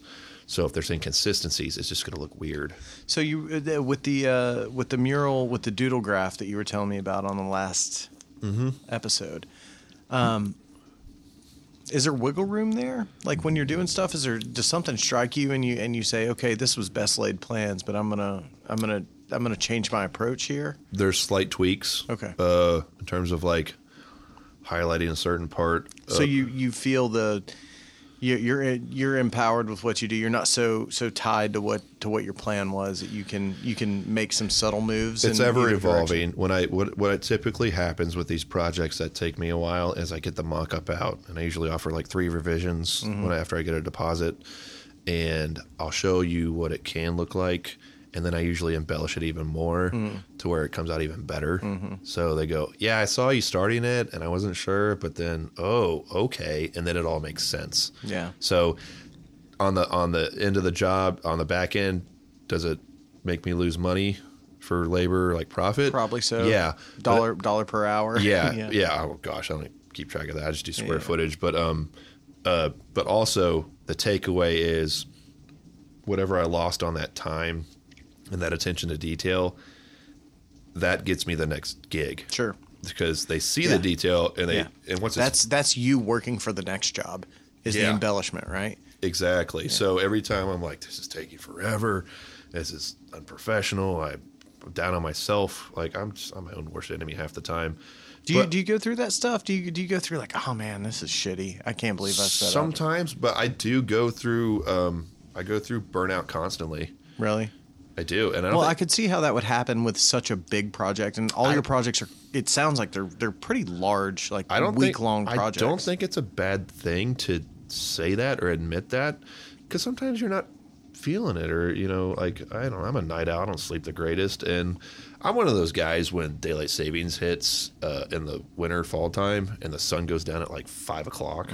Oh, that just depresses the shit out of me. Me too. That's why I love right now when the sun sets at 9. Yeah. I'm like, I'm ready to go because I'm a night owl. I'm the same way. What is it? Seasonal anxiety or whatever? It's seasonal depression. Yeah. I think it's a thing, man. I think it is too. And it screws with me big time. It. Yeah. So I don't feel as bad if I wake up a little bit later and be like, well, I got till 9 o'clock instead of 5. Yeah. I got there you go. More hours in the day. I got 8 hours instead of 4, Yeah. So, but yeah, it's a constant, it's like a spy versus spy comic in my mind where they're just like sabotaging each other with thoughts and everything. Well, that's good. You have some checks and balances internally. Yeah. Then make sure that you don't make some like, some knee-jerk decisions that end up sabotaging the project.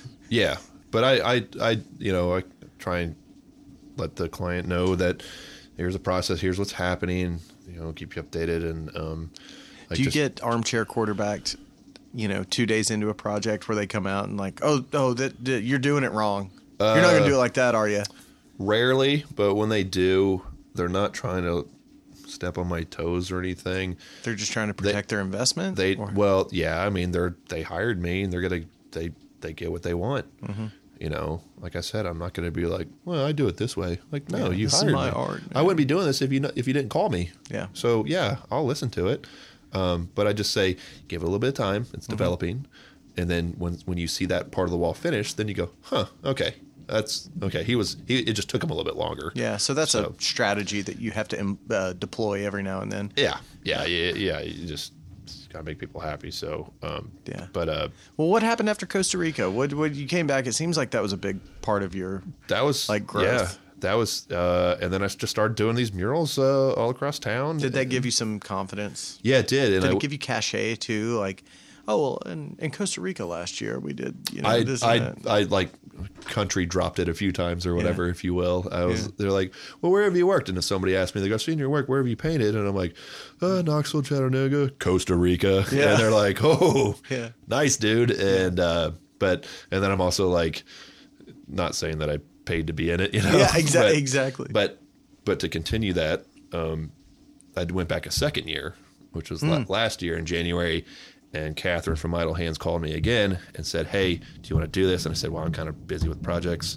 And she goes, well, I want you to be the lead artist this year. And I have a way bigger wall. It's actually at the town entrance of Samara. And is that the same town you went to the year before? Yes, same place. So you did the school? So 2 murals there. Yeah. And I got to design the whole thing. Nice. And I recruited some help locally. Did you have the same? Oh, really? Yeah. Oh, cool. Yeah, I got some people from here, and then. Do you have any of the same expats with you, or the same U.S. people that came along too, or was it from the first crew? From the first one? The first trip? Totally different crew. Oh, nice. Got some people from Knoxville, and then there's actually a graffiti guy from like, oh gosh, I don't know if he was like Russian or Belgium or whatever, but he was staying with us at a hostel, and we threw him on the wall.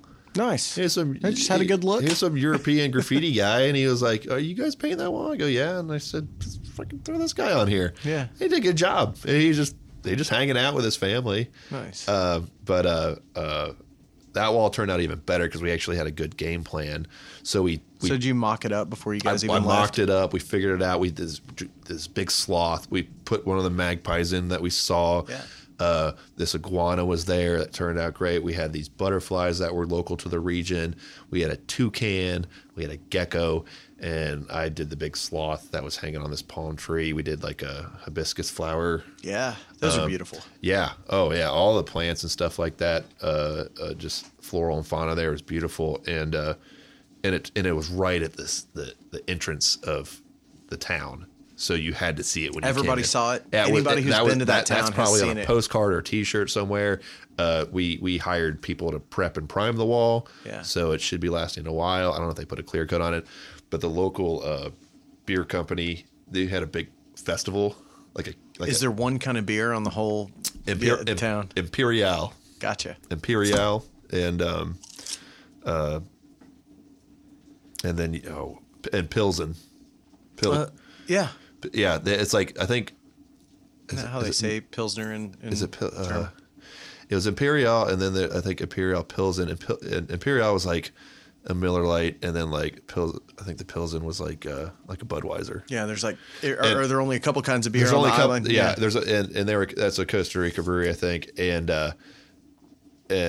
some of the locals told me they go, yeah, we always know the American tours because I always get the heavier beer. It's more alcoholic. Yeah. And some guy was telling me, he goes, that was a local. He was like, when I see an American woman drinking a Pilsen, I go up and talk to her because she's down to have a good time. And I was like, she parties. Yeah, like they, it's a tourist. I mean, come back with a story, I guess. I don't know. Like it was all girls when I was there, so I was like the dad of the group. Yeah. So when we got to like bars and eat and stuff like that, they kind of wondered like my situation because there's a bunch of like surfer local guys there that are always on the prowl. Like, and stuff. I bought one of your women. And they're all like in shape, skinny surfer 6-pack guys, like good looking dudes, and like they just he's like, who's this gringo with all the? I was called gringo, and I forget the term for like the native, if you're like a regular there, but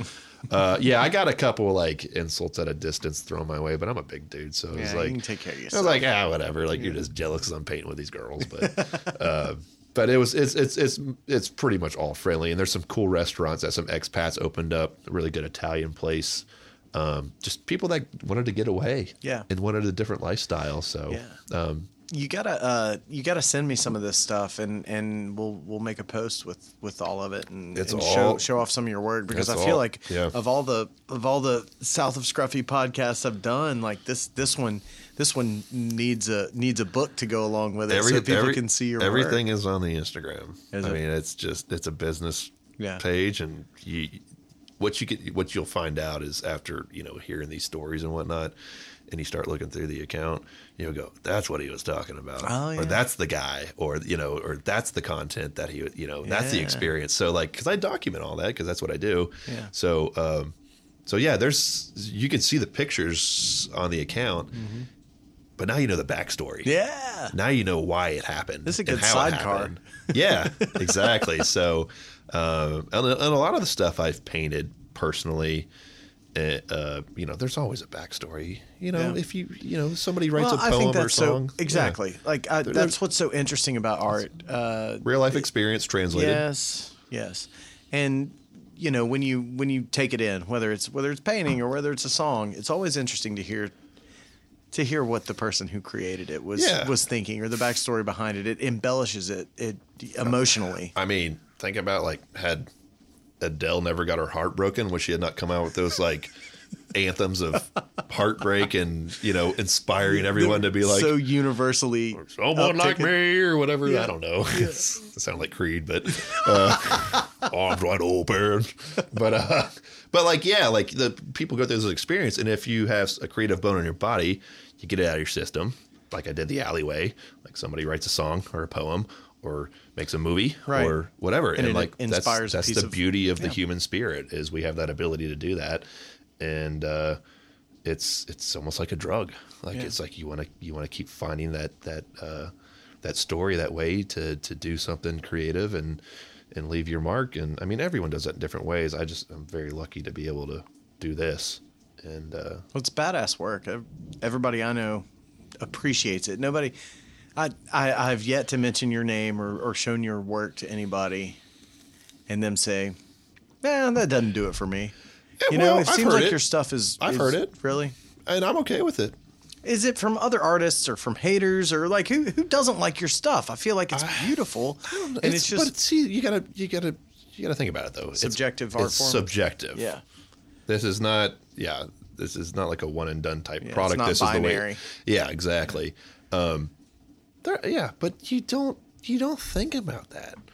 I mean, do you get criticism from your Pop Fizz productions from other videographers or editors? Like, who gives a shit? Maybe, yeah. You're doing your craft. You're doing your thing. The best way I know how. Yeah. Seriously. If you hate it, that's a you problem. Exactly. I don't got time to, debate somebody and, There are a couple things on the list. Costa Rica was a big one. It seemed like your dad was a big one. I'm glad we touched on that. It seemed thanks for letting me talk about him. I know some people are like, "All right, dude, we get it. We love your dad." But, that's awesome, man. Love is love, man. You got you love seeing that stuff, especially in a vulnerable kind of lens too. I think it's cool. Memphis was another one Memphis I've been to twice. That was what is that? Is that a show? It's called Paint Memphis. What is it? It's ran by Karen Golightly, and she facilitates booking the artists, and you get a wall space. Just in downtown Memphis? Yeah, we were like south of like Midtown area. So does she find an inventory of walls people that want them to be done, and then she organizes. She reaches out to the community, kind of gets the perspective of the neighborhood, and said, "Hey, this is something we want to do. Mm-hmm. Is it cool?" And she themes it usually. I've always done Memphis themed stuff. Like I did BB King last year as a tribute, and like a noir black and white, and then before because that, who wants a kookaburra in downtown Memphis, right? Like you need to kind of. I painted you an iguana in Memphis. Yeah. What's up? But no, and I tried it my first hand at graffiti the first year I did it, which was like 3 years ago. And I did Albert King, and I did, I think W.C. Hanley, he trumpet player.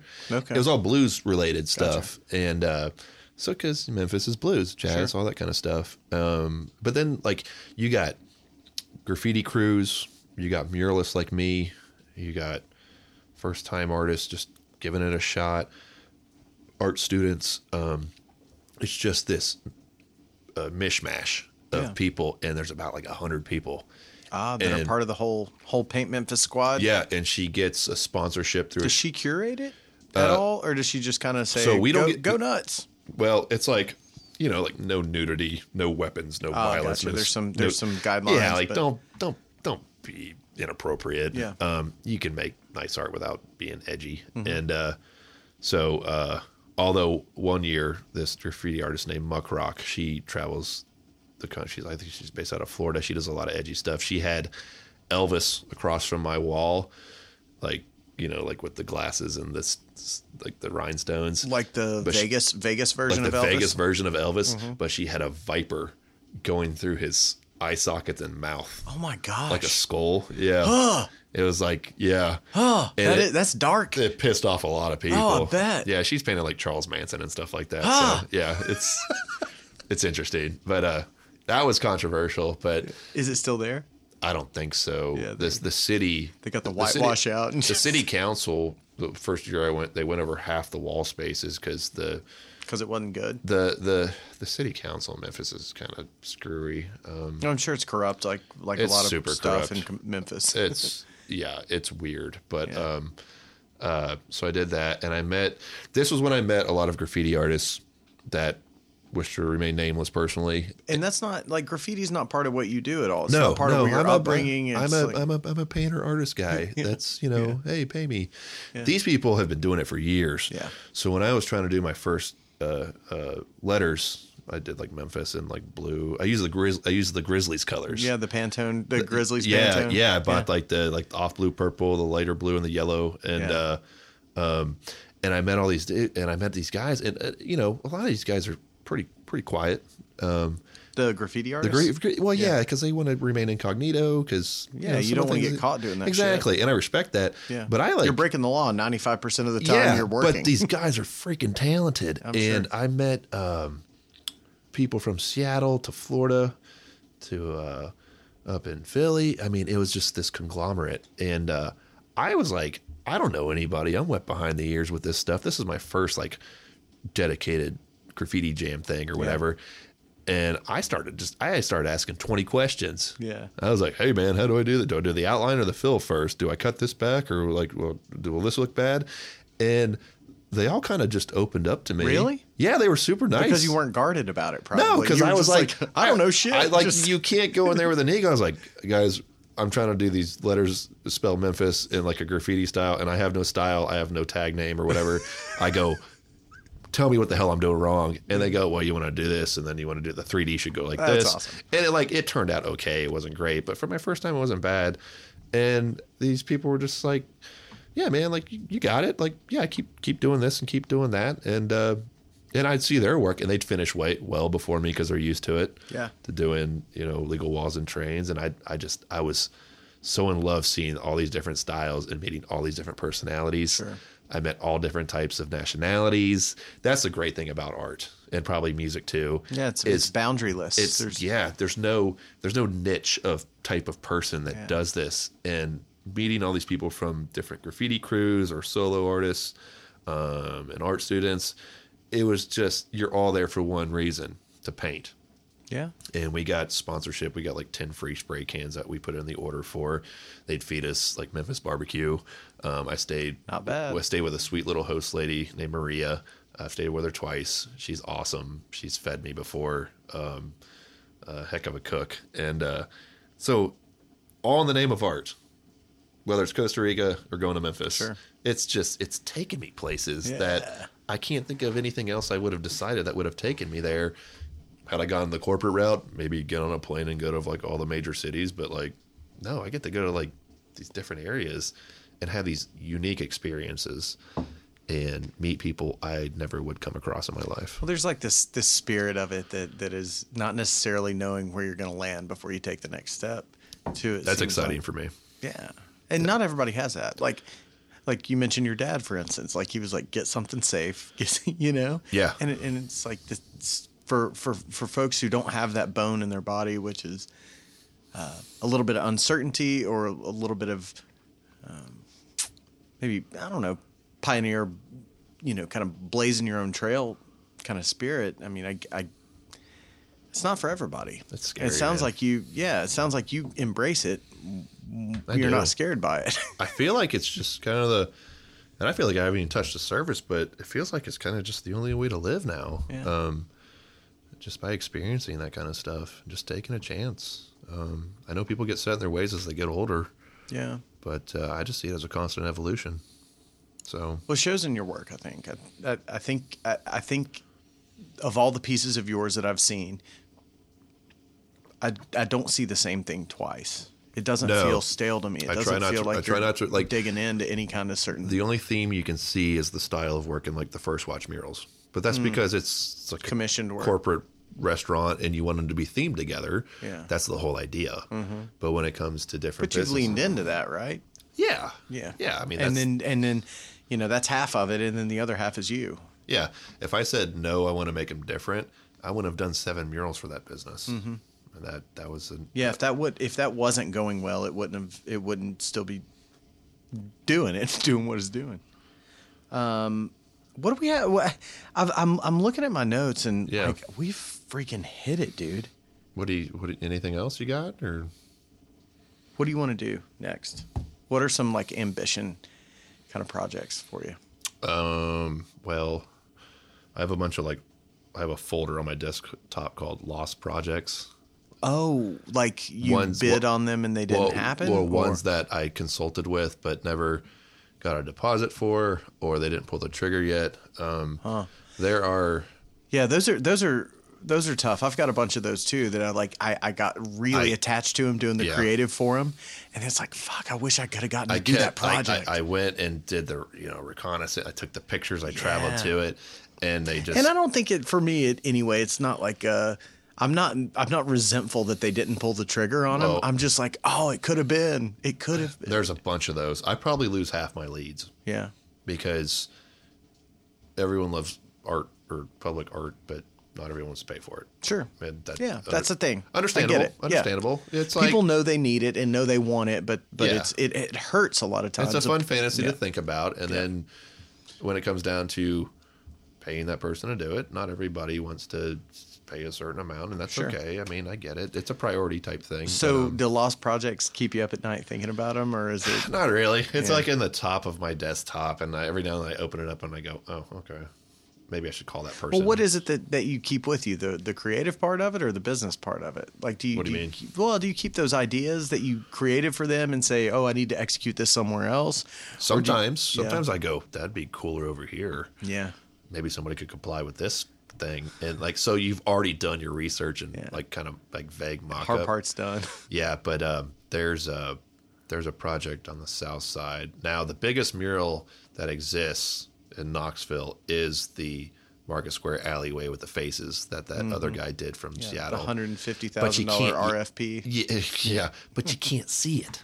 I've never seen it. I mean, you didn't even know what I was talking. You gave me a blank stare. First, and I have walked by it, and cool. It's not a welcoming place to go down, and it's pretty well done. But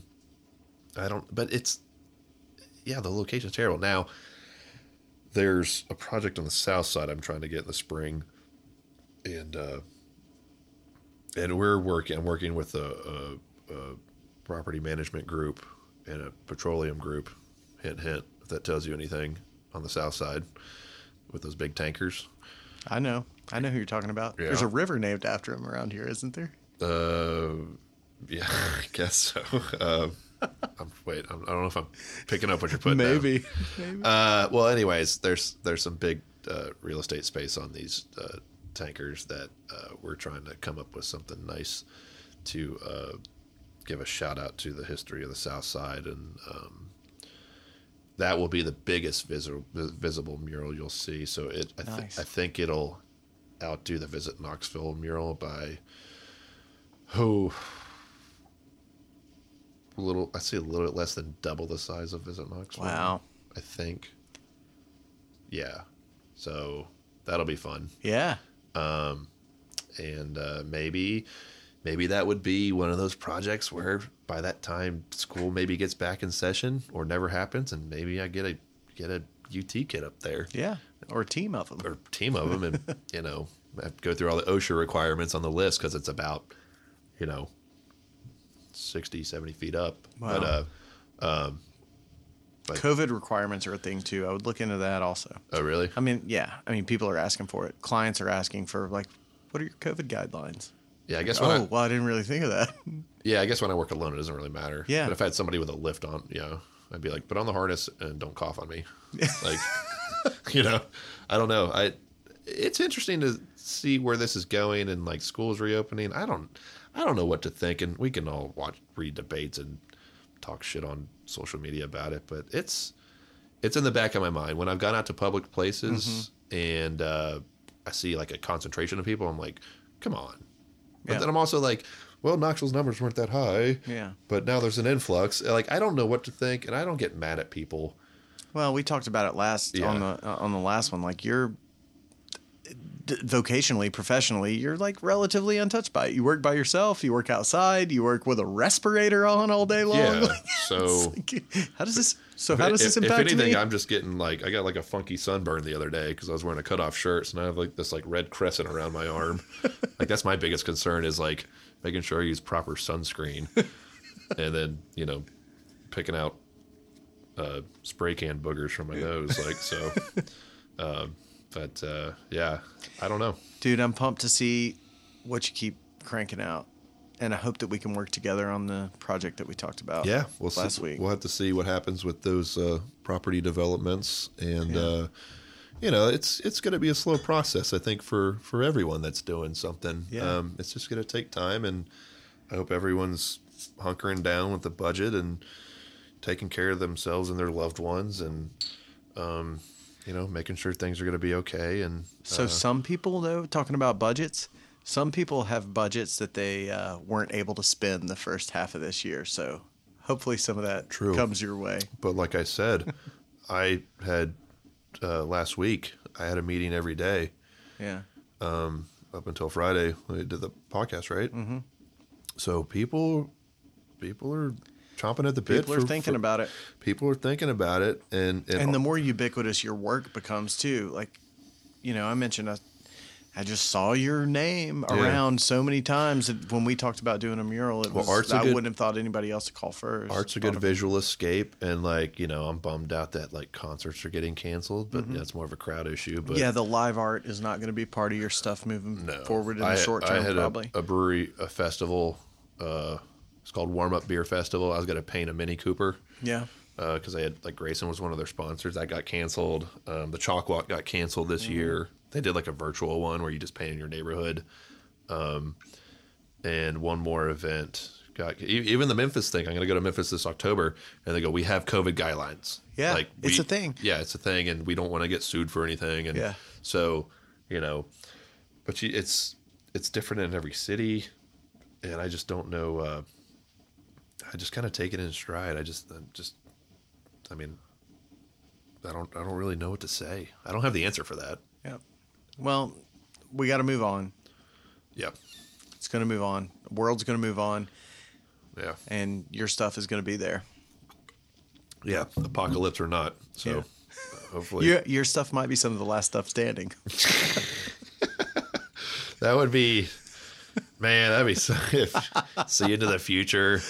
There's just rubble and tank tracks everywhere and stuff, and then you see this rose hand mural thing or a honeycomb. It's the last thing on one wall in the midst of rubble. Like a tsunami comes through, and you're like, "There's a koi fish wall over there. What the hell? What's going on?" You'd be like, "These people are weird. Did they worship this fish? What we need to research this." So, dude, thank you so much for doing this again. I feel like we may not have exhausted it completely, but I feel like we did a much better job this time around. There's some leftover stuff I'm sure that we could goof off about. We've always got part 3. I just feel sorry about your roof and that damn tree branch.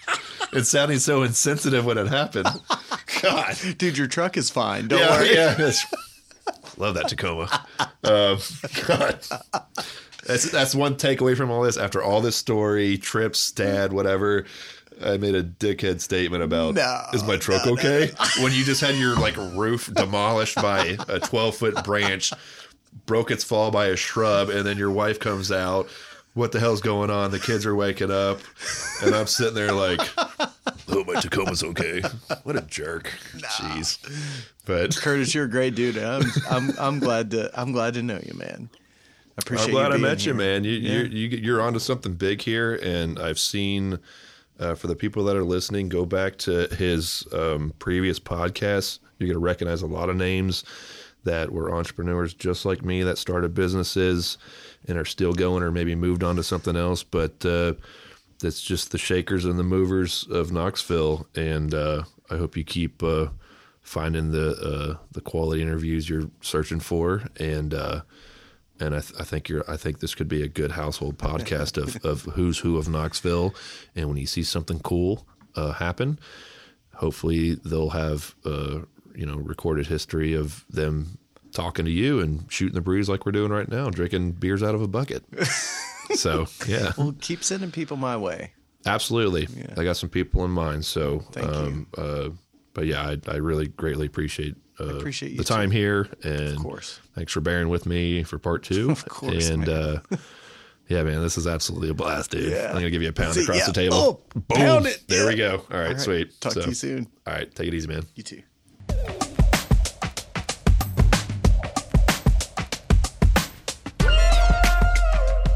Was that better? Was it worse? I think it was the perfect the perfect sequel to our first chat. I appreciate you guys listening in. Go to southofscruffy.com and get your merch. Go to patreon.com/South of Scruffy and support the podcast there. Instagram @South of Scruffy. If you want to engage with us there, post some pictures of you with your merch. A lot of you guys have been doing that. I appreciate it a lot. Guys, thanks so much for listening. Keep it real. Love y'all. Roughhead Matt Honkinen. Play me out.